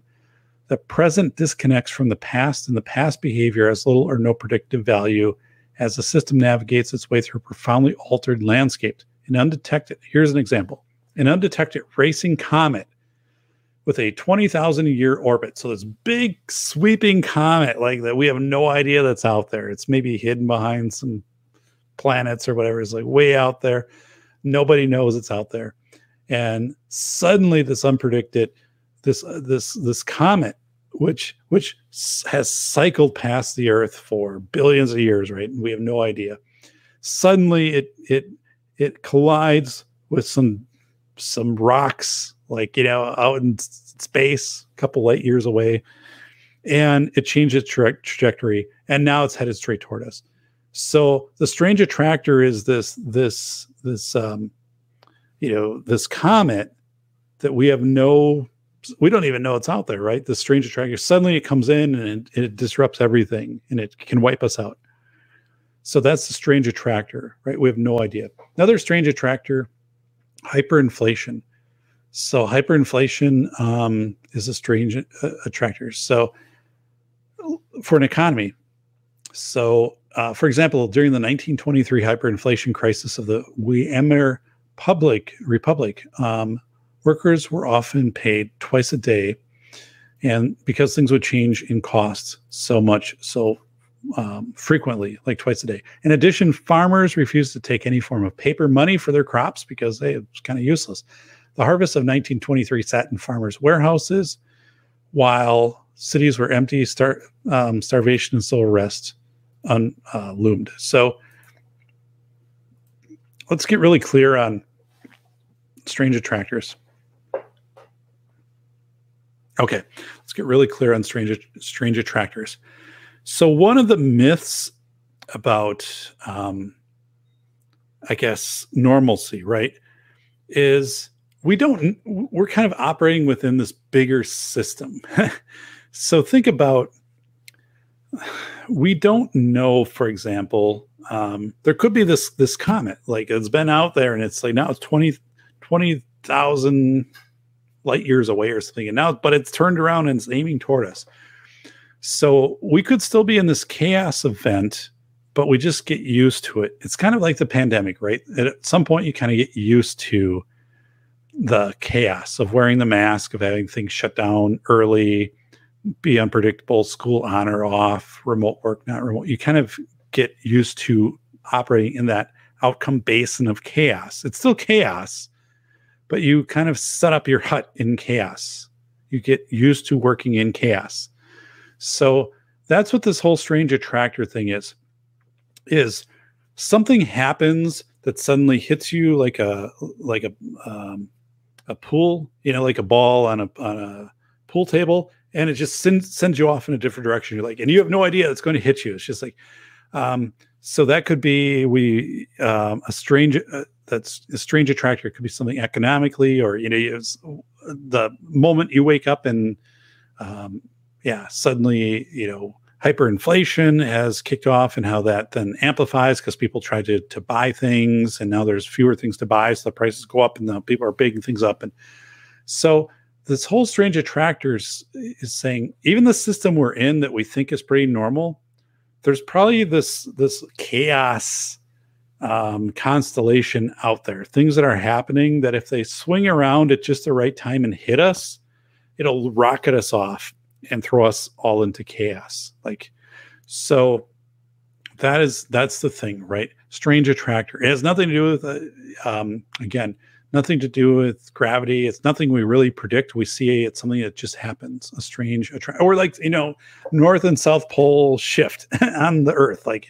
That's a strange attractor. We have no idea that's going to happen. So it changes. It puts us, it's an introduction of something that puts us into chaos. So, yeah. So think of, again, so we've talked about some terms today, so let's try to get those. Crisis, people think they can make a decision to avert crisis. Chaos, chaos is an event where it's a disorder. You have to outlive it. You have to adjust within it. Your decisions within chaos aren't going to influence that chaos, like an earthquake, right? You can't talk the earthquake out of being an earthquake. We talked about bifurcation, meaning things have a point where they change, right? So if it's ice to water, it's 32 degrees. That's bifurcation point. So if you're on a lake and you're ice fishing and the ice gives way because it's warmed up, that's a hard bifurcation instantly happens. Or something you're bending metal, it just breaks. It's a hard bifurcation. If you have ice in your drink and it just melts as, it gets 32 degrees and more, that's a soft bifurcation. So over time, it's more dispersed. Or if you have metal and metal starts to bend, but it doesn't break, right? That's a soft bifurcation. But then again, we have these strange attractors. We can think that we have everything ironed out in a system. Everything is all set. We have everything accounted for, and suddenly something happens that we didn't anticipate, right? So it's a strange attractor that comes in.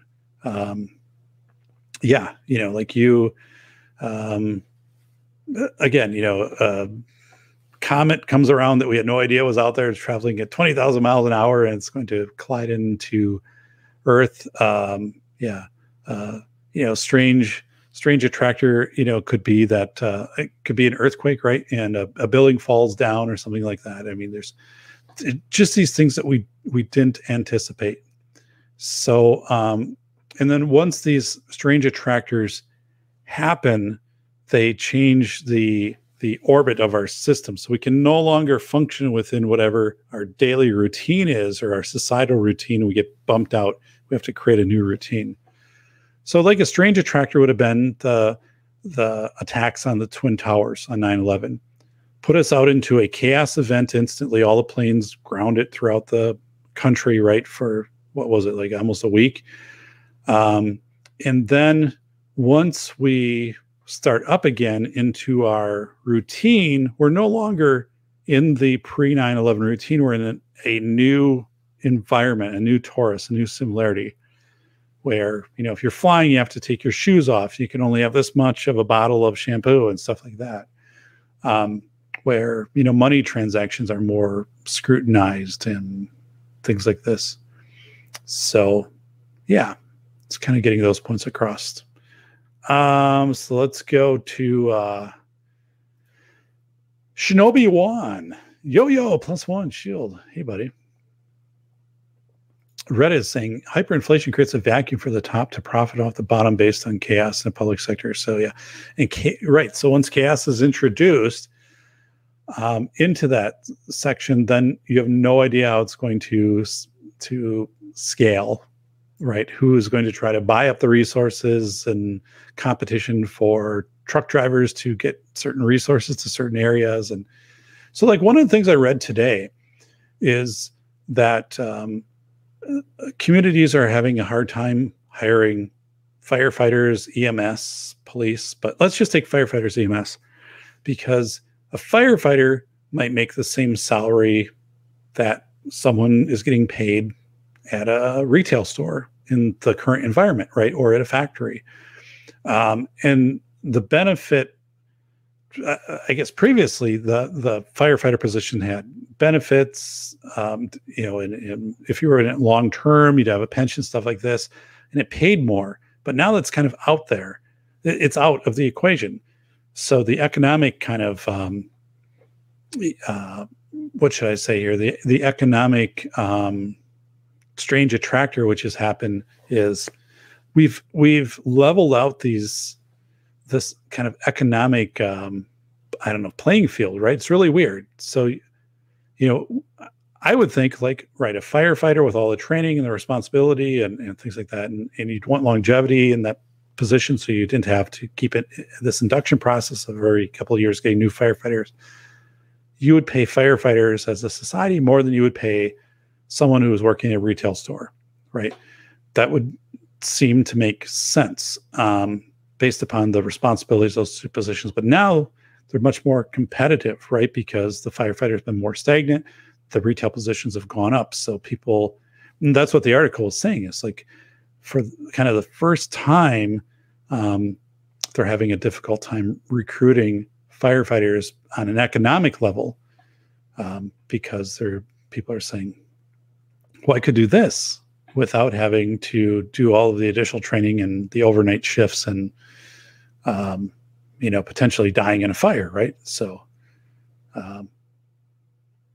Bacon, I didn't have that one figured out really well. I'm just saying, let's just say like there's some scenario where there's something that could, that we have no idea that is out there, and it could be a computer glitch. Let's say it's not a comet. Let's say there's some computer code that as remember in 1999 when they thought the computers on 2000, a lot of them would freeze up and there could be all these things that didn't turn out. But let's say there's some like latent computer code thing originally built into coding, and there's a certain year, a certain moment, like it's going to hit, and no one is really aware of it.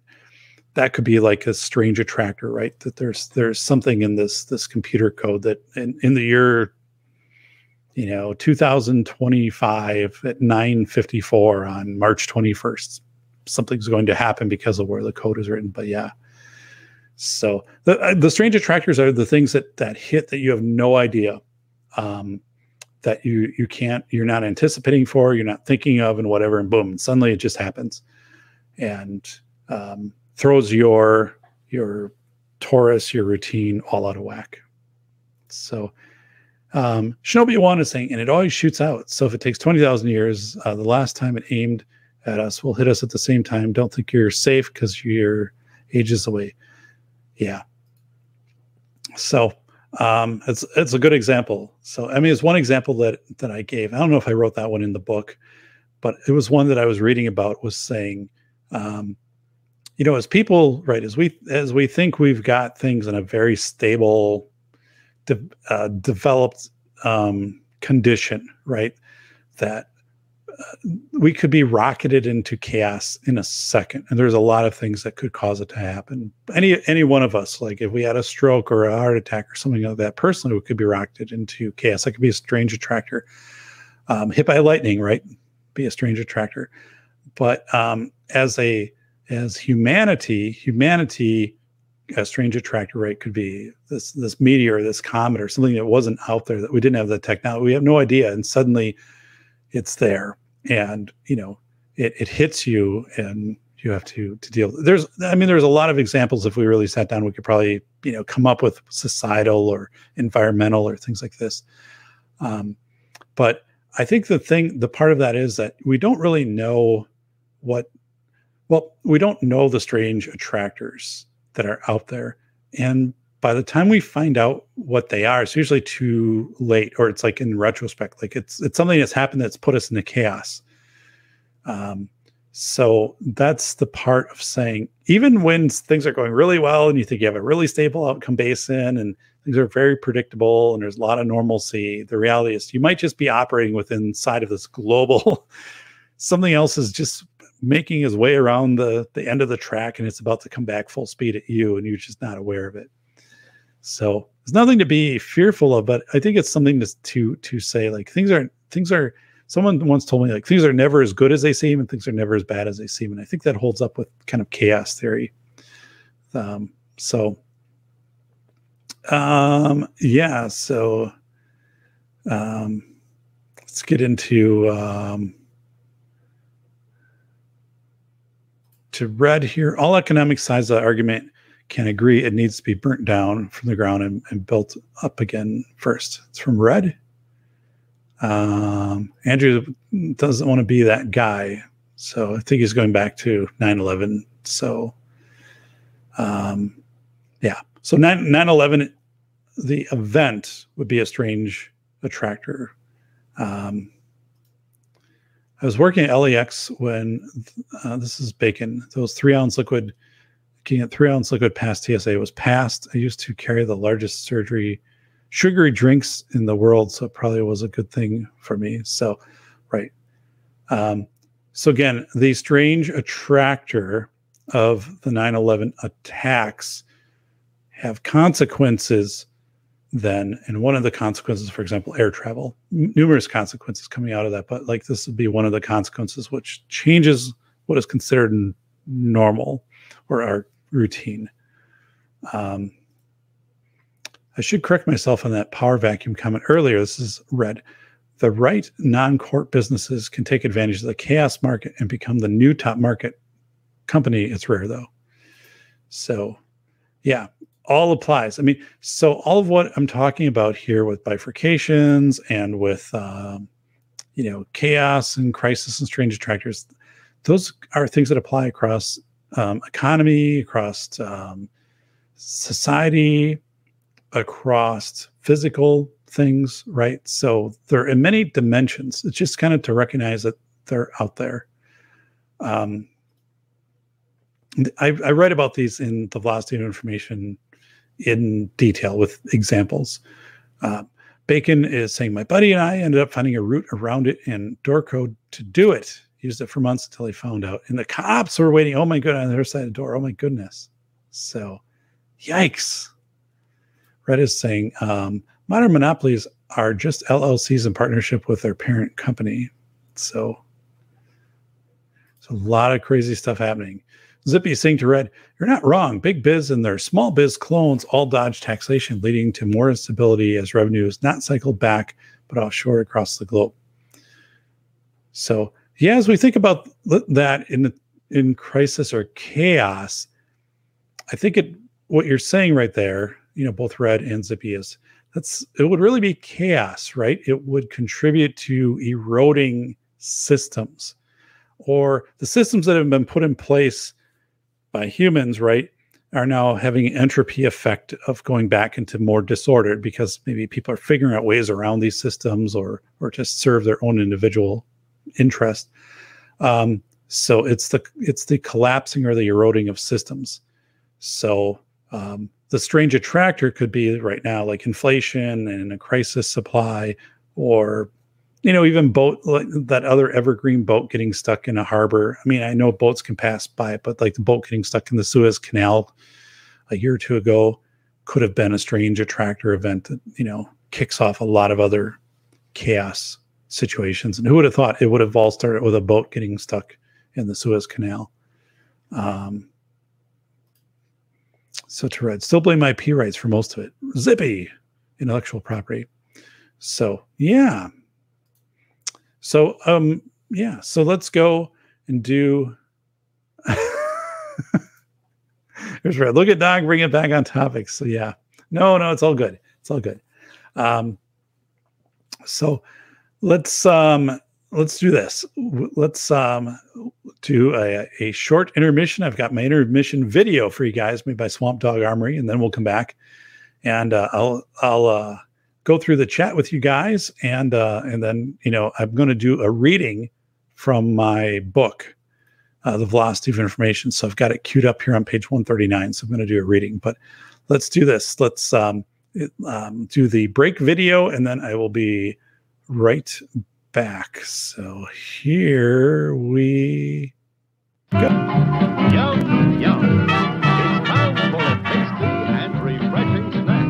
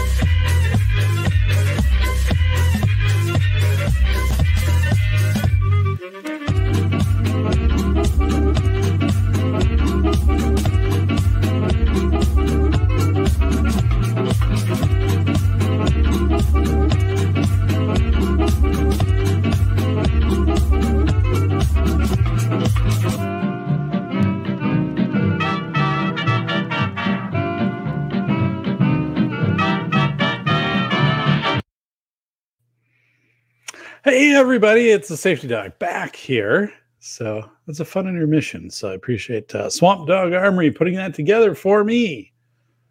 Thank you, Swampy. I see over here in the chat, it is our good friend Solitude Surfer saying, I ordered Doc's book from Amazon. Thank you, buddy. You will not be disappointed. Actually, you'll love it. It's 10 interviews. Larry Lawton, America's Biggest Jewel Thief. So anyway, you're going to love it. Thanks. So yeah. And it officially releases on the 1st. So that's done. So I'm going to read a few things here from the chat, a few of your posts, and then I'm going to do a reading from the book. So I've got the book on screen to my left. This is from Red. A good example is Wizards of the Coast and various TSR LLCs it doesn't own. They're whittling them down by court of law. So All right, I need to look that up. I don't know enough about that, but thanks, Red. And if you can maybe post a little bit more about that, that's cool. Zippy saying to Red, yeah, if you open an up IP made it a revenue issue, pay in 20% of revenue intake, giving all unlicensed IP. You could use a cut of that 20%. They cannot take control of the market easily. So, and this is something Zippy's been, and thanks, Red. This is something Zippy's been talking about. And I'm seeing this more with my friends in the 3D community of there's more of an awareness, especially where 2A and 3D cross, Second Amendment 3D. But what is going to, where will the bumpers, the boundaries be for intellectual property? How will that be defined, right? So I don't know. That's something that's out there. I wrote about it in the Velocity of Information. I think it's remarkable because we kind of forget about it, but there was a point in time for a few months where copyright and patents and stuff were lifted off of ventilator parts and if people could 3D print these things, go ahead and 3D print them, right? And there wasn't a repercussion of potential, liability or, being sued that you print it, whatever. Things were put into the kind of a collective public domain for certain parts, and then those could be printed and given to hospitals, stuff like that. So again, I wrote about it, and something we forget. It happened for the short amount of time, and then it kind of got shut down again, right? Because if you're a manufacturer, the way you make money is to protect your copyrights. But in a crisis situation, I guess you would, such as a pandemic, if you could make certain things available to people with that they could, for the greater good. But yeah, it's interesting. People don't kind of they don't think about that. So when you read about it and the processes that happen to make that come together, it's interesting. So Red is saying it's nerdy and drama stuff. Wizards of the Coast is corporate. Dungeons and Dragons. It continues to consume every existing IP into its own. Oh, yikes! That's not good. Yeah. Okay. So I am going to read from page 139. So let me bring it up over here because it's a little larger.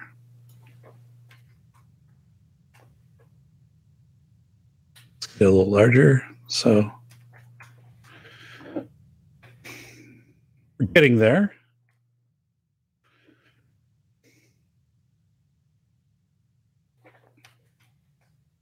Okay, here we go. This is page 139 of the Velocity of Information. And we're going to get down to Crisis or Chaos. So we're going to read through this page and go down to probably the end of the next one. So I'm going to read this. Okay, crisis or chaos. Crisis implies a decisive point in a dangerous situation with anticipation of an abrupt change to the condition, for better or for worse. A crisis condition may be characterized by a bifurcation, which is a parameter-dependent change in dynamic behavior. A useful distinction exists between hard, abrupt, and soft, gradual bifurcations. Hey, you know what? We've kind of read through a lot of this stuff, so let's go to a different part. Okay, let's go to, let's start here. A crisis, because I've just kind of gone through the rest with you. It's on page 140. A crisis is often of short duration and will have an identifiable turning point. It tends to scale in a predictable manner. People believe their own actions might resolve a crisis. Because a crisis has a degree of certainty, responses to it can be scripted in practice, such as a fire drill or contingency planning for a looming worker strike. The New York City transit strike of 2005 is an example of a crisis. Contract negotiations reached an impasse, hard bifurcation, at 3 a.m. on December 20th, 2005. Transit workers walked off their jobs, bringing a halt to the mass transit system in America's biggest city. Around 6,000 subway cars and 4,500 buses were idled. The strike tossed a wrench into the plans of millions of city residents, but also was not completely unexpected. Prior transit and sanitation strikes had been resolved at the bargaining table. Due to its unpopularity, the strike ended on December 23rd, 2005. An unresolved crisis might become an emergency that could, in turn, change into a chaos situation, which could affect an individual, group, community, or population. An example of a crisis that could have turned to chaos is if there had been an escalation of the use of nuclear weapons during the 1962 Cuban Missile Crisis. Chaos is a state of disorder that is amorphous and without clear turning points. Chaos quickly or gradually settles into outcome basins or creates a new mean. Chaos describes a system that will develop in unpredictable ways and will not scale linearly. It exists in a continuum with degrees of absorption by systems. A state of chaos due to a lack of or impossibility of a scripted response will usually, if not inevitably, spread. Chaos affects the global consciousness, even if only temporary. As chaos is uncertain, people do not feel that their actions will resolve it, but rather they might be able to change their behaviors to better adjust to the situation. The nonlinear features of chaos present significant challenge to routine-seeking people who must overcome habitual behavior in order to adapt their patterns to evolving network conditions. Okay.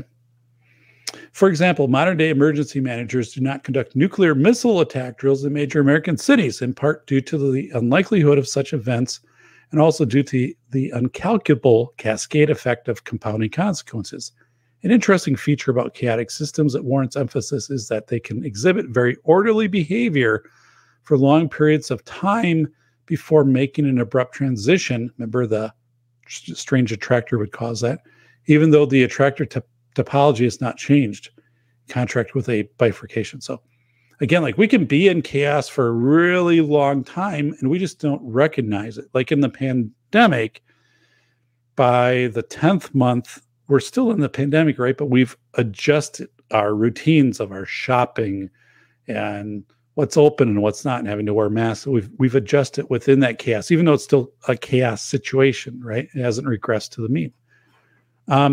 Consider the Rossler attractor, which is just what we're talking about here as a strange attractor. In mathematical differential equations, it can spend a prolonged time in a near periodic orbit on the XY lane and then an abrupt transition to the z-axis. So something comes in, bing, and hits it and it flies out. In other words, when chaos occurs for long periods of times, humans might perceive that it has reached a steady state or a new familiar and predictable torus, as described in part 1 of this book, when it was noted that humans seek routines and patterns in their lives. But the Rossler attractor demonstrates that the mere perception of a steady state does not necessarily mean a steady state has been achieved.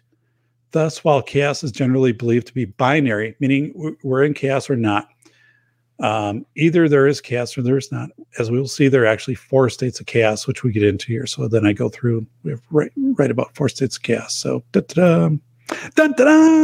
So, hey, it's our good friend Swamp Dog. Swamp Dog just ran your intermission and everybody thought it was awesome. So thanks, buddy. Not able to stay, but wanted to stop and say hi. Thanks, buddy. Thanks for a thumbs up. Appreciate it.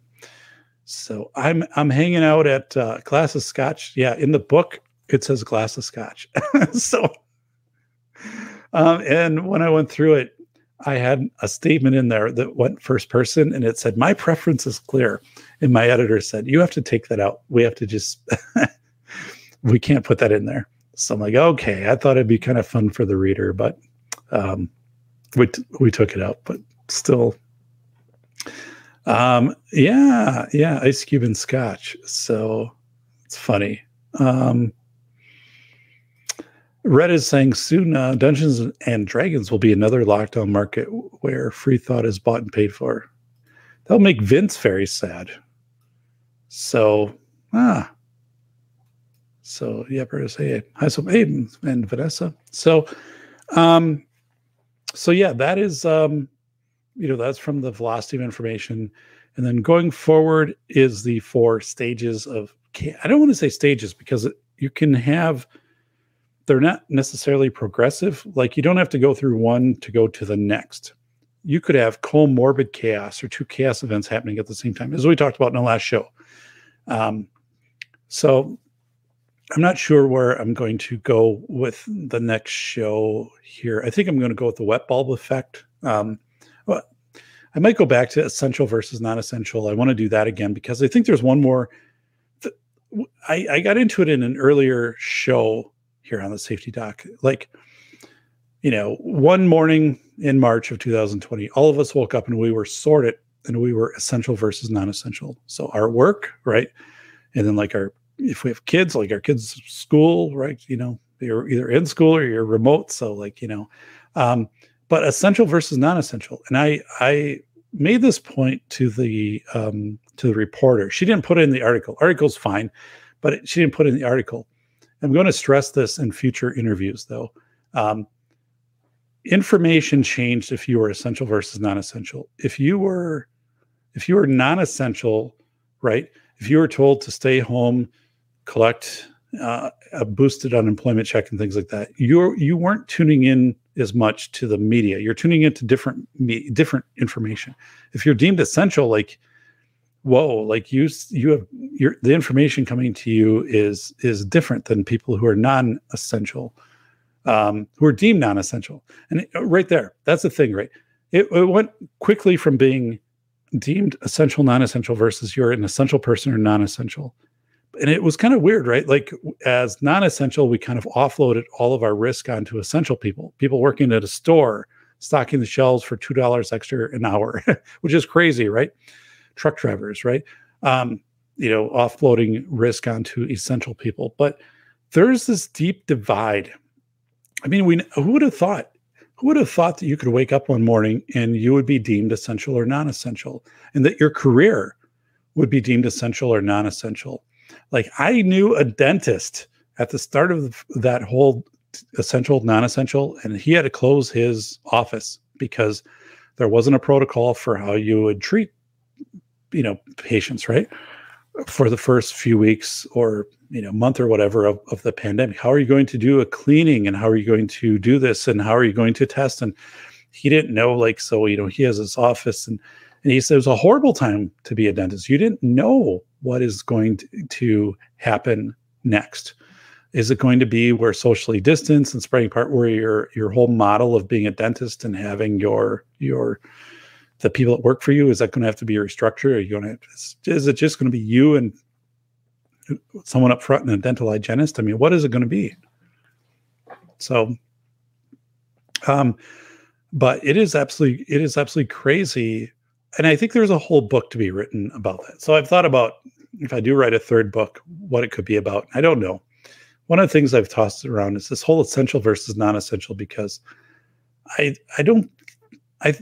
here's what I find when I talk to people. So I bring the book out and, talk to people about it and stuff like this. I said, yeah, like right here, right when you're 14 pages in or something, there's a chapter about essential versus non-essential. And this is how people respond. They'll say, oh yeah, not like the Kool-Aid guy, I guess, but they'll be like, oh yeah, now that you say it, like, I remember that. I remember like the morning or whatever, essential versus non-essential and but otherwise, like, they're not thinking about it. Right. And so when you bring it up, it's really weird because people are like, oh, right. I didn't remember that happened. And I'm like, or they'll say, someone told me this week, they said, it feels like that happened like years and years ago, not just 2 years ago. And so it is strange. And I think that's a sign where it hit people so suddenly. It's kind of the strange attractor type thing, but people just didn't want to deal with it, right? Psychologically, if your entire career had been as a, hair, you had a very successful hair salon, right? You're doing really well. And suddenly now you're deemed non-essential, or a small engines place, right? And you're deemed non-essential and you have to close. Like, that'll change you for the rest of your life. The way you view your perception, the way you view how society or your government responded to you, almost the shunning, how arbitrary these decisions were. how fast they were, like in that you had no ability to have a recourse in that, to have some deliberation. It was just like, it was done. I think those scars, those wounds, I guess, will be with people for generations. I just don't think it's, we smoothed over it. Like we don't talk about it anymore. And so like when you read the velocity of information, one of the things I've found is I have 471 endnotes in the book. I have custom graphics, right? Pictures that I took during the pandemic. So you actually see a playground wrapped in yellow police tape with a sign that says playground is closed and stuff like that. People don't remember that because it was so out of the torus for them, so out of their routine and so disturbing. And at a time when they are in chaos and they can't do things to change things, they just tuned it out. And so when they read the book right now, the initial response from people, one is like, awesome book, right? But the other part with the velocity of information, 471 endnotes, very, tightly put together, my photos, my interviews, timeless. People forget that this stuff happened. And it was 2 years ago and less, right? Because I put the book into the publisher's hands in September of 2021. They don't remember that less than a year ago, we had the Colonial Pipeline hack. So 40% of the country had their gas interrupted, and over 1,000 gas stations ran out of gas on the East Coast. Like people don't remember that happened. It's less than a year ago. And so to me, I didn't expect that when I wrote the book. I didn't expect, I really thought by starting out with essential versus non-essential, one of the reasons I put that as one of the first chapters in the book, literally it's like maybe 14 pages in or something like that. It's not very far in. And I put it there specifically because I wanted everybody reading the book to have some vesting in the book then, because everyone was sorted as essential versus non-essential. So to have a connection to the book and to the author and where I'm kind of going with this. And I'm finding out that that's not the case. People don't deny that it happens. It's not that. Nobody denies that it happens. It's just that when people get to that, the response isn't, this is how I felt, this is how it impacted me. It's like, oh yeah, now that you wrote about it, now that I'm reading it, it did happen. I'm like, how in the world did you forget about that?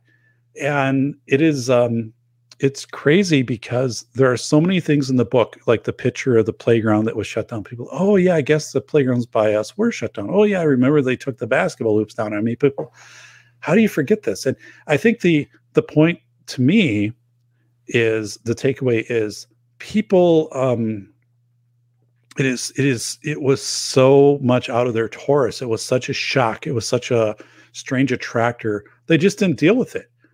They just ignored it. They didn't let it sink in, or it sunk in, but it passed their consciousness and kind of sunk in deep into their soul and their body. And people won't forget this, right? Like every time, if you're taking a job, right, you're going to have in the back of your mind, what happens if I'm deemed essential or non-essential? Can I work from home, or am I just like going to be on unemployment, or is this job going to shut down? Or if I'm going like for training, what should I do? If I'm going to college or career, because like I don't want to be in something where it could be shut down, right? If there's another pandemic, and I'm so this whole thing, and then even as families get together for gatherings and stuff, there's this weird I don't know if it's hubris. There's this weird feeling of like whether you've been essential or non-essential, or it's this weird factor like that.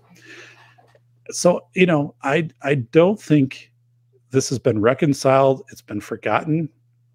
I read a very popular book written on returning to normal after the pandemic, which is, it's a good book. It's not a great book. I'm not going to give the title of it or the author, but I think she missed the point.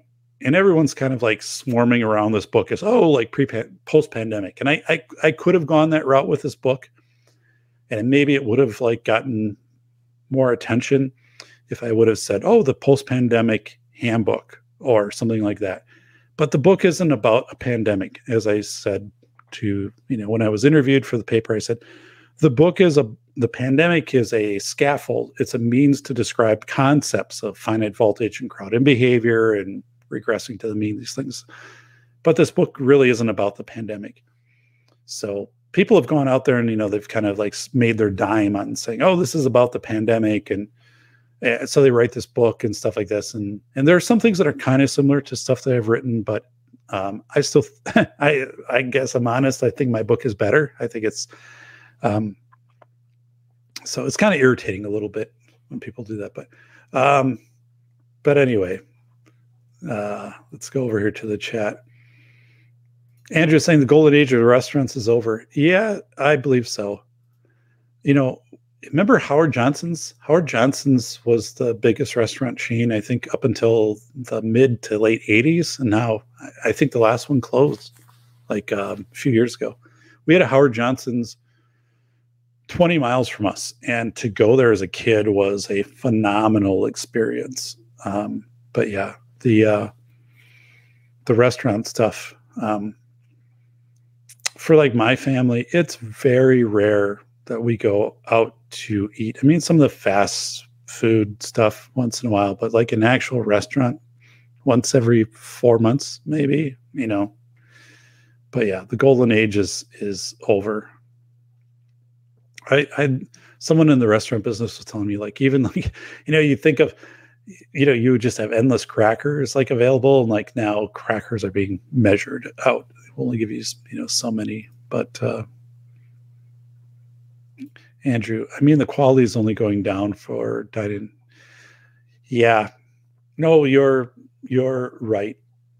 And part of that is, cost savings. The other part is just induction, right? You don't have people who've been there for 20 years.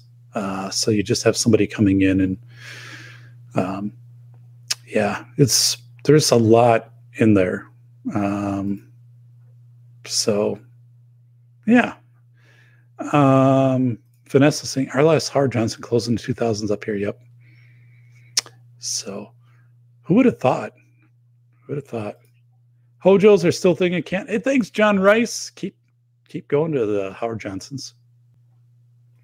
Golden age of large indoor malls. Passable. Yeah. And Vince from Masculine Geek has spoken about that quite a bit because he worked at a mall, I think, in the 80s.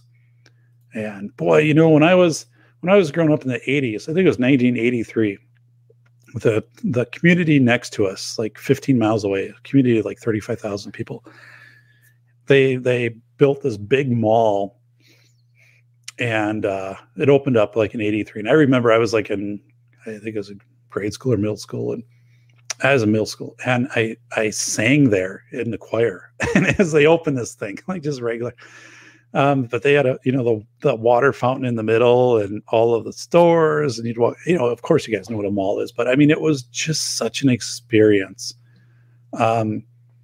And yeah, I really miss the mall experience. Even the college town where I attended college, had a mall. And at that time it was starting to decay, right? Like maybe 2/3 of the stores were open. And so it was getting to be the end of the mall era, but it was still a mall. And I just feel, yeah, you're right. So that's past. Yeah. Wow. I can't stand when I have to ask and only get 3 napkins for grease. I'm with you. I like a lot of napkins. I'll even bring in, John, I will bring in a shop towel, like just the paper towel, but I'll bring in my like jacket pocket, like a shop towel, and use it as a napkin if I'm going to a restaurant and it's like a greasy burger or something like that. So, Heath, there's a CH called Company Man. They go over the history of all businesses from Blockbuster to Macy's, a channel or documentary, or what does CH stand for? I like it though, but you're right. I think that's cool. Like we don't also take the time to appreciate, I guess appreciate meaning and recognize that things have a kind of a start and a growth and an existence, and then like an entropy, and then they're done. businesses, things, societies, people's lives, things like that. I mean, it's very much a pattern, right? That we go, things get ordered, and then they eventually go to disorder, and then eventually they're gone. And yeah, that is, that's very real. I think it's part of it's a reality, and part of it is just we do that more and more. Small businesses get bought up. I was talking to a friend out in, I don't know, I think he's in Idaho. He's like, I think that's where he is. He's like right on a property line. Like, I don't, but anyway, he was telling me that he raises horses, and he said they're the last like saddle, the place that makes saddles, like, small business, family business, that they are going to shut down because it's too time intensive and they just don't have enough demand, and they're being undersold by, I guess, big manufacturers making saddles. So he said, and so my friend was saying, it's really sad, right? Because these things which you thought would be around forever are kind of gone. Like you just don't have this. Like, I always thought there would be somebody I could go to make a saddle, and now there really isn't. You're going to buy some off-the-shelf saddle. I don't know where you buy tack for horses. It's kind of not my thing, but so Vanessa saying 1983 Senator Ted Stevens in Alaska froze the appropriations in October for the United States Air Force due to the dairy situation in Alaska. Whoa. I was one of the persons who created that situation. Oh my goodness. Eat the same channel. Yeah. Oh, like a YouTube channel. So yeah, devoted on the rise and fall. I studied Sunbeam, the rise and fall of Sunbeam, makes toasters and stuff like that. And it was pretty wild how, that went from, just really growing and successful to, like a new president come in and basically just gutted everything. Simmons Mattress, I think, is another example, like being bought out by a hedge fund. And then they sold a lot of the equipment and eventually, thinned everything out. And so, yeah, I mean, and so these things are really kind of get into that whole chaos, right? There's certain things you can't control in that, and then how you function within that. But I see that the longer I live here, so I've been here 20 years in this house, and like there aren't a lot of us in the neighborhood who have been here 20 years. Maybe 3 of us out of like say 15 homes, 3 of us that have been here for 15 or for 20 years or longer. So, you always have this kind of entropy, but, yeah. So, Heath is saying they have Simmons. So yeah. No, I get every DoD dairy contract to change inspection requirements, is Vanessa. Those changes allowed Carnation out of Oregon to deliver dairy for Alaska, U.S. Air Force, etc. Whoa, growth cycles, yeah. So you're right, and I think, at least for me, and this is something I think if I was to write again about, or as I talk to the velocity of information, and really try to have people let it sink in, right? Because if you're being interviewed by a reporter, I mean, it's for a news story, and you can't, there's not going to be a lot of deep dive stuff there. But if there was a book review or a book study or something like that, it's to really recognize too, in velocity of information, like these entropy of systems. And then also, of course, there's 2 parts of velocity of information. It's how fast information gets to us, speed in a direction to us right away, to our phones. Eventually, in 20 years, what will that look like? Will it be to us by our phones, or will Elon Musk say it'll be to us via a neural implant, right? Or, where everything will be with you all the time. You'll just boom, tap here, and visually it will be represented in front of you as if you're looking at a heads-up display. But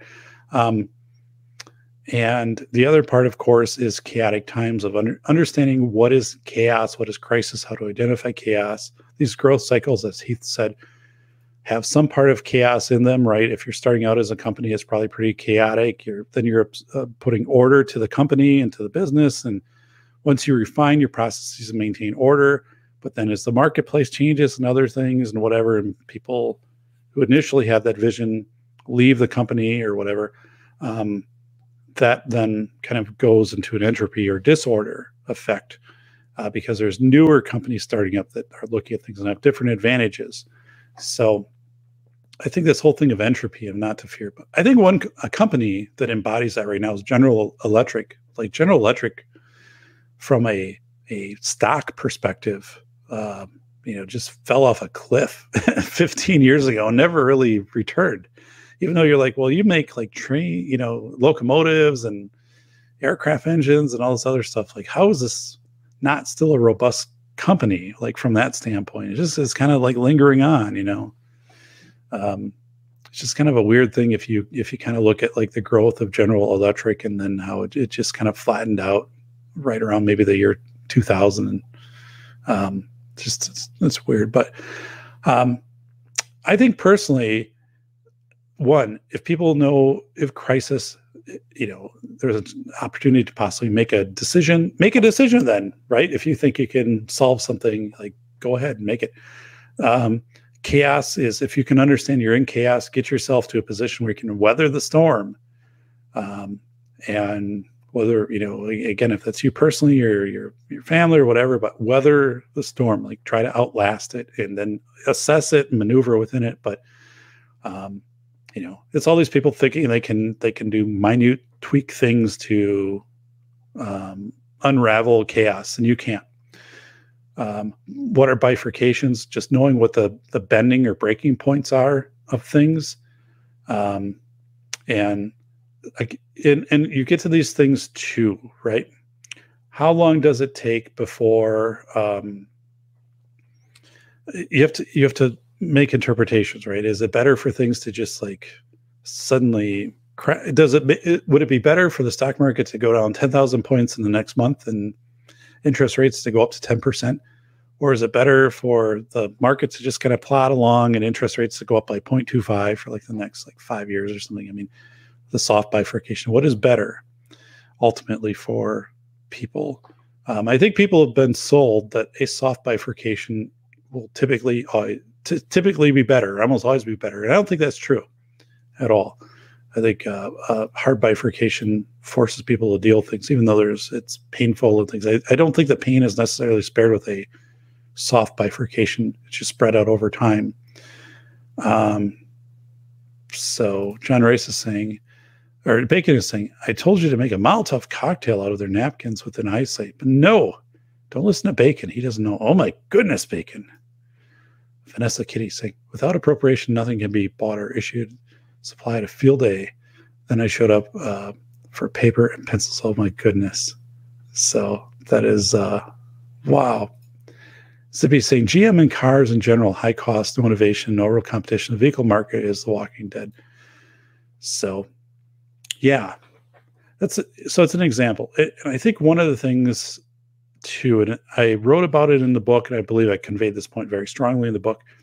Right now is a chaos time, right? We're coming out of a pandemic. We're entering inflation plus world conflict, Ukraine, Russia, who knows where that could go. But I think there's a point in the book where I wrote about, we went from warehouse manufacturing where you'd make a lot of product and put it in a warehouse, and then as supply would be there, you'd ship it out of the warehouse. That was in the 80s, and before. And then by the 2000s, it was just-in-time manufacturing. So less warehouse, more being made, being shipped out. And now it's being evolved from just-in-time to 3D printing. And don't underestimate, like if you have a friend, right, with an Ender 3D printer for $200, like you can print a heck of a lot of stuff. And the white papers out there from General Electric and other companies, right, are saying, we believe we are 5 to 10 years away from 3D printing half the things that people use today, including fast food restaurants, for example, will 3D print their menus, their food. And not that this is not happening, it's already happening in some countries, just not happening in the US. So I'm just putting it out there. I'm not saying it's good or bad. I'm just saying, like, part of what's happening right now, I'm convinced part of happening with supply chain and all that is, like, the very top corporate folks are looking at this saying, we could invest more in just-in-time manufacturing and alleviate some of this, right?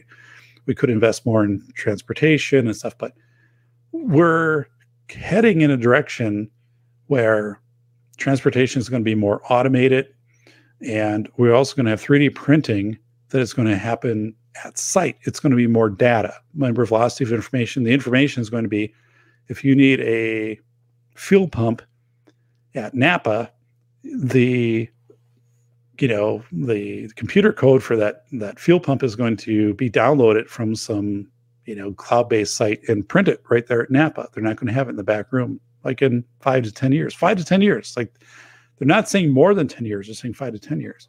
So I think this is part of the whole thing, is saying, if you're really, really at the top level exec right now, or that board of executives, you've got to be looking at this saying, it's kind of like the ice box where you actually had ice delivered to your house, right? And put in your freezer, refrigerator, to now electronic. You're not going to keep perfecting the ice box. You've got to be looking at this saying, 3D printing is just like, it's there. It is so rapidly developing. Metal 3D printing is out there. They've made an engine which has run successfully for, I don't know, a few 100,000 miles off of 3D printing. You're going to get to this point is out there, and where people are just like, why put the investment into just in time when we're almost at 3D? And that kind of puts everybody in a bad spot right now, because this stuff isn't being done. And also this automation too, right? If we're going to be automating vehicles or some of this transportation stuff, like, why should we keep investing in stuff that's not automated? So it's something, how I look at it is, I think we would have got there in the year like 2040 anyway, with like singularity and stuff. Like, a lot of this stuff kind of would have just happened in the pandemic, through it to 2030. So now we're kind of like, like with remote work, curbside, all of that, like probably in 2030 would have seen that, ghost kitchens, whatever. But we'd still like a 10-year gap to make up. And the people with the money are like, I'm not going to invest in old technology. I'll invest in new, but the new is not really perfected yet. So I'm going to like be very careful. So we'll kind of limp along with the old technology as we're also investing in the new technology. So I really believe that's happening. I believe we're very close to this massive shift into 3D printing for a lot of things throughout everything, medical, through retail, for food, stuff like that. Yeah, I mean, I'm not trying to tell you to eat a 3D printed burger or something like that. I'm just saying, I think this is all rapidly approaching within 5 to 10 years.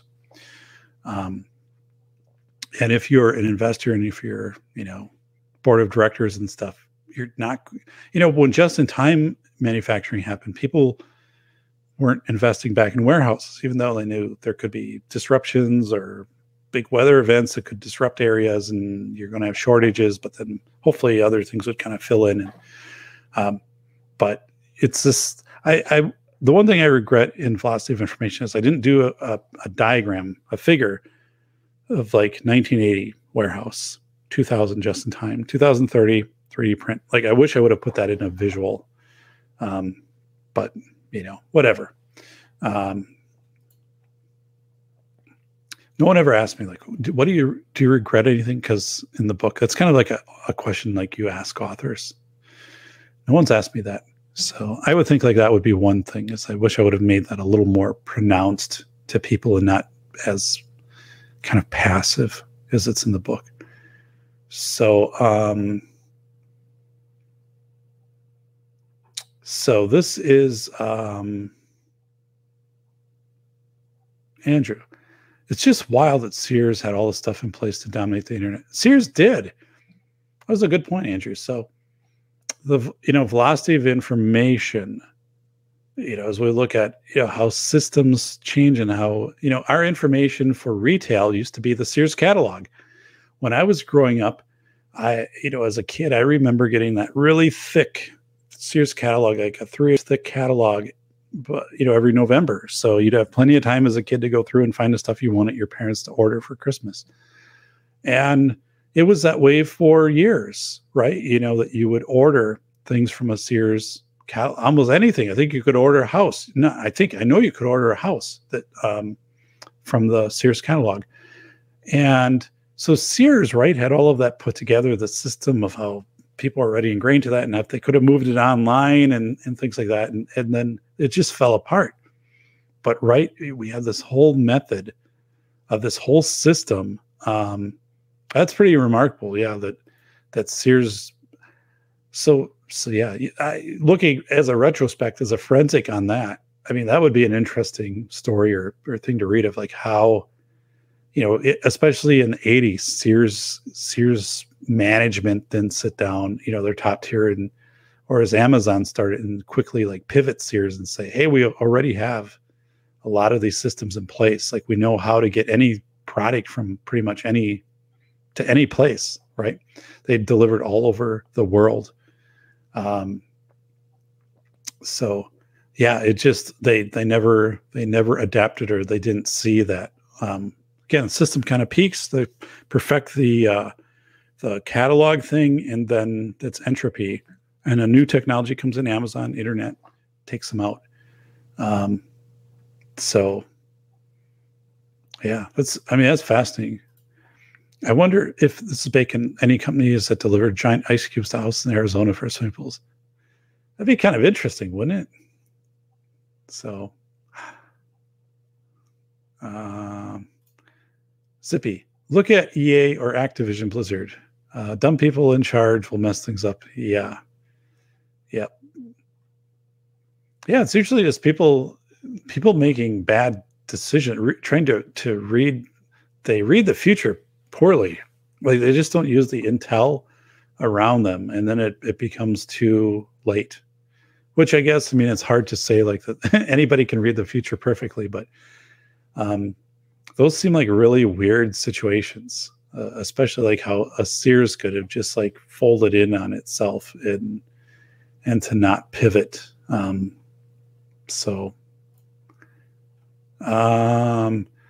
Yeah, homes. Yep.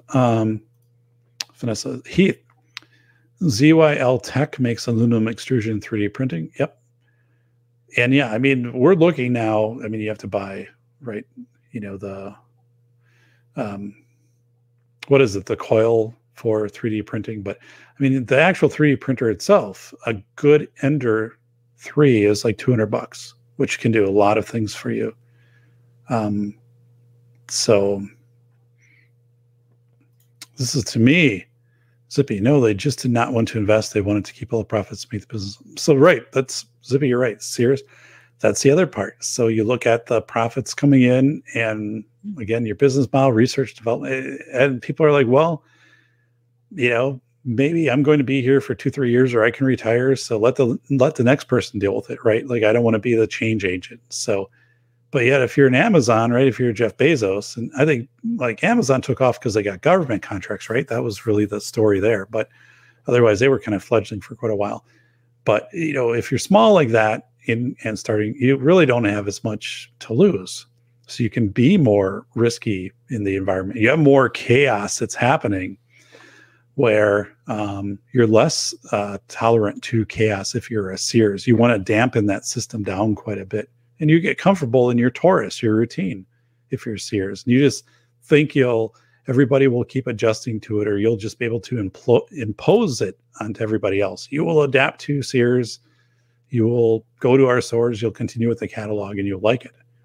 So, Bacon's saying, I remember going to Kmart looking for a specific backpack they used to carry back in 2007. Was the saddest thing I ever saw. So, oh my, Kmart. Again, when I was growing up, so we're saying like, 70s, 80s as a kid, Kmart was a pretty big thing. There was I remember the Kmart that was built again in the community next to us. I lived in a community of like 1,500 people next to 30,000. And I remember going there when it opened up. Like there was like a helicopter there. Like, they were, it was like a big thing. Like I just remember this Kmart opening, and yeah, and I'm sure it's not there anymore. I think that whole area has been kind of wiped out, but yeah, we had a Kmart here where I live. So when when we moved here, we had a Kmart, we had a Staples, we had a lot of stores, and family clothing store and stuff like that. I mean, all this stuff is gone. But I think there's a point to be learned here in these entropy of systems and velocity of information, of how we process things and how we try to stay in our torus, and sometimes if you do that too long, the game passes you by. And it's not that you can make moves to put yourself in the right position to survive all of these things. I mean, if you have a business that's not built on that, it's unfortunate, right? It's too bad. I mean, but yeah. Oh, hey, Heath is printing on his Ender 3 version 2 right now, or 3v2. So yeah, you're probably printing something here for the doc. So, oh yeah, Rosie O'Donnell was the beginning of the end of Kmart. So, Vanessa, I worked for Kmart for a time. That's the only company to ever owe me cash each week, or pay me cash each week. Yeah, I think when I worked at Menards, I think we got paid each week. Vanessa, Blue Light Specials, yeah, and like a Kmart was a pretty big deal. I mean, they had a really good deli, like the one that opened up here. Yeah, when I was growing up as a kid, so maybe like, let's say like 1980, like had a really good deli and stuff like that. It was a big deal. He was saying we had a hot air balloon in the parking lot that came out one time. Yeah, I mean, it was a huge thing when that community, got that big Kmart. So yeah, we tie back speed of information and the ability to recognize in your own torus when things are changing, right? So, it's the workers on 9/11 in the Twin Towers who realized, hey, like, we are in chaos. I got to get out of here, versus the people who are delaying recognizing chaos and thinking it's still crisis. Oh, it's, the sprinklers will turn on, this will be handled or whatever. And it's just, we're really ingrained, or like deeply ingrained into wanting crisis versus accepting chaos. And the faster you can accept chaos, the better. Like when I was in the car accident that destroyed my car, and that was on the interstate, and it was snowy day and stuff. I knew 2 seconds before I was in the crash, like, that was going to happen. Things started to unfold in front of me, cars are sliding around, stuff like that, and I knew instantly, boom, I'm going to be in chaos. There's no crisis of this. And so like I knew it was a chaos event. It was a chaos event. Eventually when it was done, as I got home, I wrote down everything that happened. I got all the insurance people, and within like 72 hours, I like replaced the vehicle and stuff like that. But I had dealt with it as a hard bifurcation chaos event. I knew there was nothing I could do at that point that was going to spare me from that, out of some crazy stunt driving attempt. It just wasn't going to happen.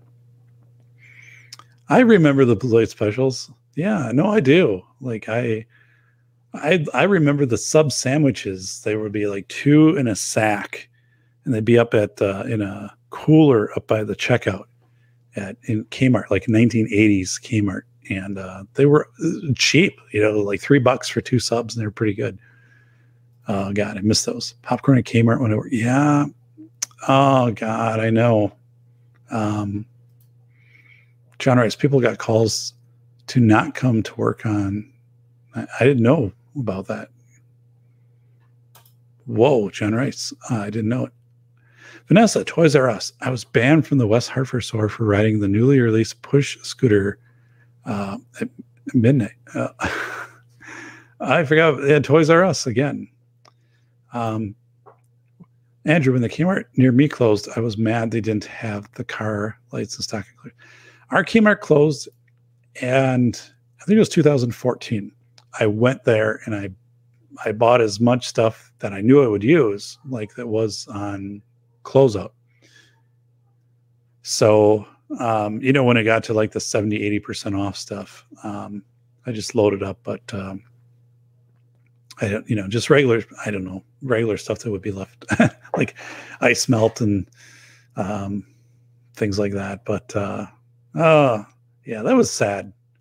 It's been bought and sold a couple times, and I don't know. It's like some farm implement place, but yeah, it was. I don't know. It's weird. It's weird to see these transitions. But again, as we talk about this, right? As we talk about this and chaos and things like that, and normalcy is, I think part of what we're seeing right now. Nobody's talking about this. I think I wrote about it in the book, Velocity of Information. Velocity of Information being data is saying 3D printing. I mean, we are moving rapidly to 3D printing, whether it be a home 3D printer or whether it's going to be like you're going to go to Walmart and certain things you order are just going to be 3D printed there. They're not going to be trucked in. The filament will print the things that you need, or you're going to subscribe to it like an Amazon subscription or something like that. But you will have a substantial number of things. And we already know it's in the building industry, like 3D printed homes, but I completely expect that we will enter a 3D printed society, which will then have benefits to the fact that things won't have to be transported, and they can be adapted and kind of crowdsourced. But you're also going to run into, as Zippy had said, like these very intense intellectual property challenges on things.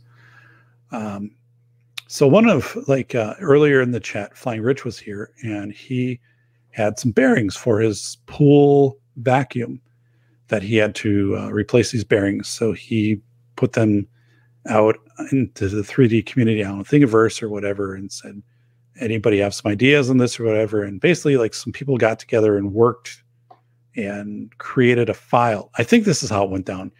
And Rich had done it, and originally it didn't turn out the way he wanted. And then they modified it, and then it did turn out the way he wanted it. But I think you're going to have people working together, right? But then what does that mean for corporations or businesses who have this proprietary information, or these things that they expect to be selling you, and pretty soon you can make these things? How does that change stores and buying and ordering things? So I don't know. It's all stuff to be thought about. But again, I think this with velocity of information, because we're able to direct large amounts of information very rapidly now. Like you couldn't have downloaded a file to 3D print something 20, 25 years ago. I mean, it would take you an entire day to download a file, right? And now you can download that same file in 60 seconds. So, but anyway, John Ray saying, hey, my sister lives in apartments that used to be a Kmart. I don't know. It's hard to think of a Kmart being turned into apartments. The Kmart I worked at in 2010 went back here. It no longer was, it is no longer there. Now, 1987, I moved to Bronx in October. So, yeah. Copyright works are important, especially if you write code for, you're right. So this is going to be a awkward time for innovation, right? As people start to 3D and share files and Thingiverse and stuff like that, and the more capacity in 3D printing, right? What is that going to look like in this whole subscription thing to being able to print certain things? It'll become very clear very quickly. I think we're 10 years out max, probably 5 years out realistically. So velocity of information. So it's a point. Yeah, I wish I would have, again, underscored that a little bit more in the book. But when I do, I have some interviews coming up with media. I'm going to underscore that and say, we also have to look at, boom, the people that could participate. You had big businesses and whatever could do these print of products and things like that. And now, right, with $200, this information can get to you because we have the internet, we have velocity of information. Information can get to you, speed of information to you, large quantities through networks very quickly in large amounts that were not possible 20 years ago. So, it's a good, I didn't get into that deep enough in the book, but it's a good book. It's a great book. Just, I need to, if I had a book study, that's a point I would hit on with people. Is I would really focus in on that. He was saying Kmart is now a spirit store. What's it? No kidding. That's funny. It's true though. Vanessa saying I was banned from Denny. Oh my goodness, Vanessa, you're banned from a lot of places here. Banned Toys R Us, now Denny's, from Enfield, Connecticut for decades as well. New owners in 2010, and so I'm no longer banned. Yikes! What in the world is going on, Vanessa? The Toys R Us is a giant total wine store. Yeah. So, yeah, as I go through our town, you can see like that used to be the Staples, that used to be this, used to be that used to be the Wendy's. And it was like repurposed, but they still have like kind of the signature form to them. So, yeah. So, a few things. One is, let me go here to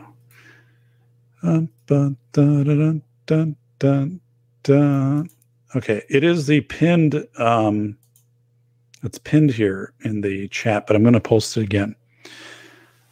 This is in today's newspaper where I'm at. That's me right there. Okay, that's Doc, and this is the Portage Valley Register. If you would not mind, that's the article, author, front page, pretty cool. But there were no comments on this article. So I think you can leave a comment, or you can find it on Facebook too. But I mean, I don't want you to have to set up an account, right? But if you're able to leave a comment, like read the article, leave a comment, that'd be kind of cool. But it's a cool article. And so yeah, it's neat. We have a really cool library too. So as you look at this picture, like people have kind of pointed that out, like our library was built about 20 years ago, and then they updated it. They built up basically double the size of it about 5 years ago, but it's built in this really cool architecture style with a lot of wood, right? A lot of earthy tones. They didn't go new age. They didn't go postmodern on it, which some places do. And it has very distinct zones. Like here's the teen zone, here's like the adult zone, here's the reading room, here's like the kids area. And it's really well done. It feels like a library. You just have this kind of this warmth. You want to read, like when you go in there and obtain knowledge, versus like, I don't know. I've just been in some libraries that are just like, from 1970s, where it's just like fluorescent lighting, or else you like go into these new libraries where it looks like it's just like postmodern. It's like, whoa, God. It's a great asset to our community. So I'm very thankful for that. So yeah, but I'm glad to do the read. I'm going to keep doing that here for the next few weeks out of Velocity of Information, pulling out some of the parts in it. I think next week we might go, I think we're going to go to Parkinson's Law. Let's do that. Let's do that next week. I'll tell you the story about Aaron Sawyer and Redline VR, virtual reality in Chicago. That's an awesome story in the book. So let's do that. Let's do Parkinson's Law for next week. And I thank all of you for being here. That means a lot.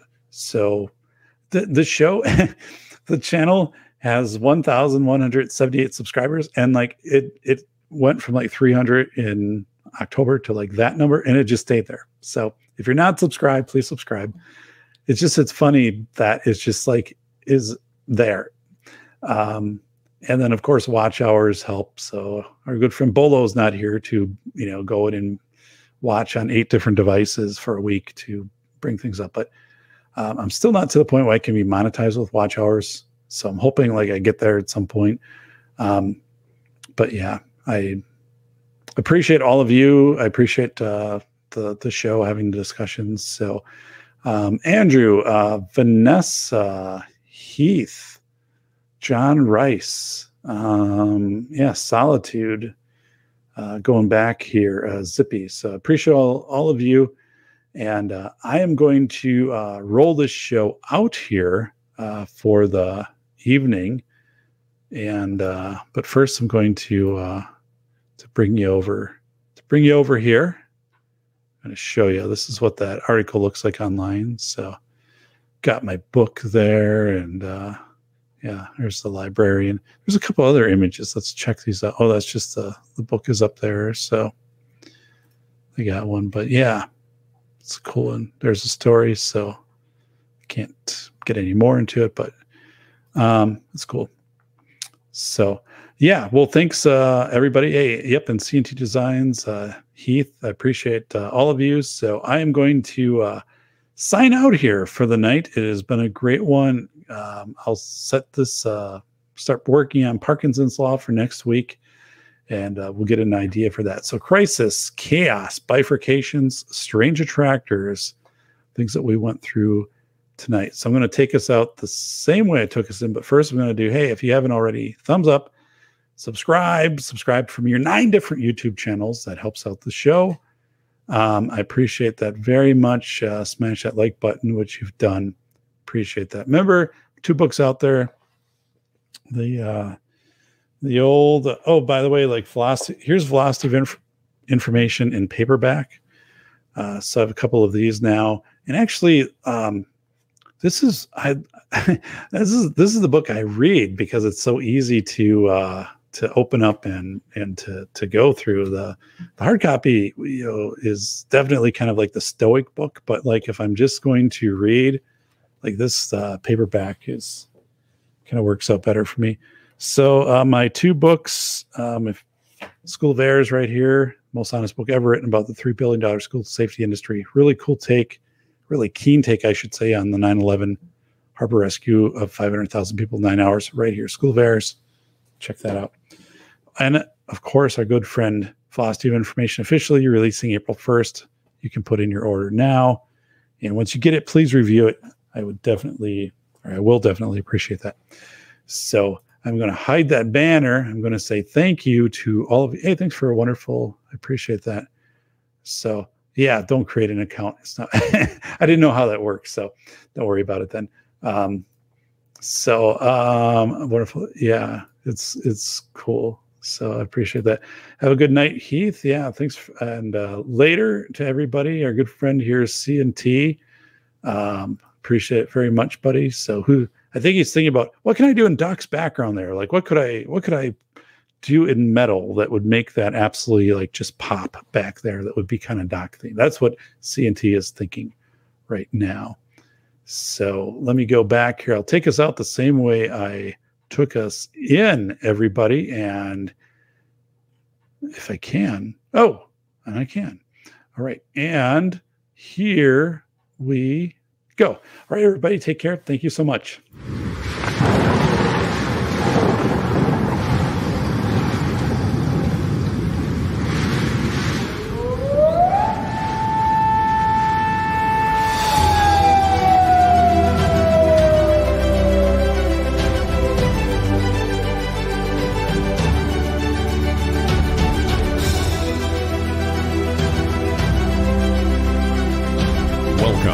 Safety Doc Podcast with author, radio host, and nationally recognized safety expert, Dr. David Perrodin. Join us each week as we discuss the best and most bizarre practices in safety preparation and crisis response. Follow Dr. Perrodin on Twitter @SafetyPhD. And remember, the truth will keep you safe.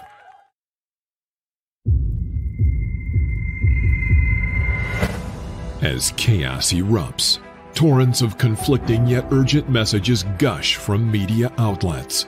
What is the magnitude of the incident, and what should people do to protect themselves? Dr. David Perrodin clarifies human behavior during days, weeks, months, or even years of chaos.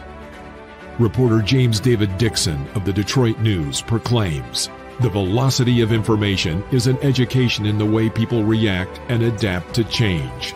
Never has it been more important to sift facts and stories for truth and meaning. The velocity of information will teach you how people have done it in history, in the modern day, and even in prison. There are teachable moments on every page. Buy The Velocity of Information, Human Thinking During Chaotic Times. Available from your favorite bookstore or online retailer.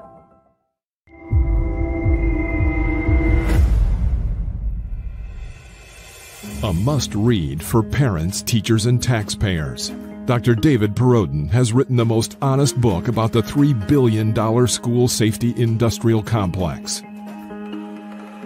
Attorney James Sibley proclaims, a brave demonstration of speaking truth to power. School of Errors rips the lid off the billion-dollar school safety industry. Using real-world examples of successful responses in desperate situations, David contrasts the expensive window dressings pitched to panic parents with the inexpensive and effective approaches proven to actually work. Read this book before you let your school waste another precious dollar on meaningless safety theater. Buy the international bestseller School of Errors, Rethinking School Safety in America, now at Barnes & Noble or Amazon.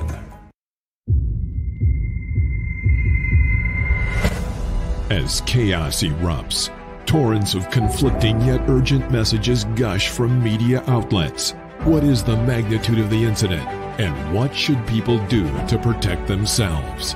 Dr. David P. Perrodin teaches you how to prevent mental burnout by observing indicators and building a robust member check network.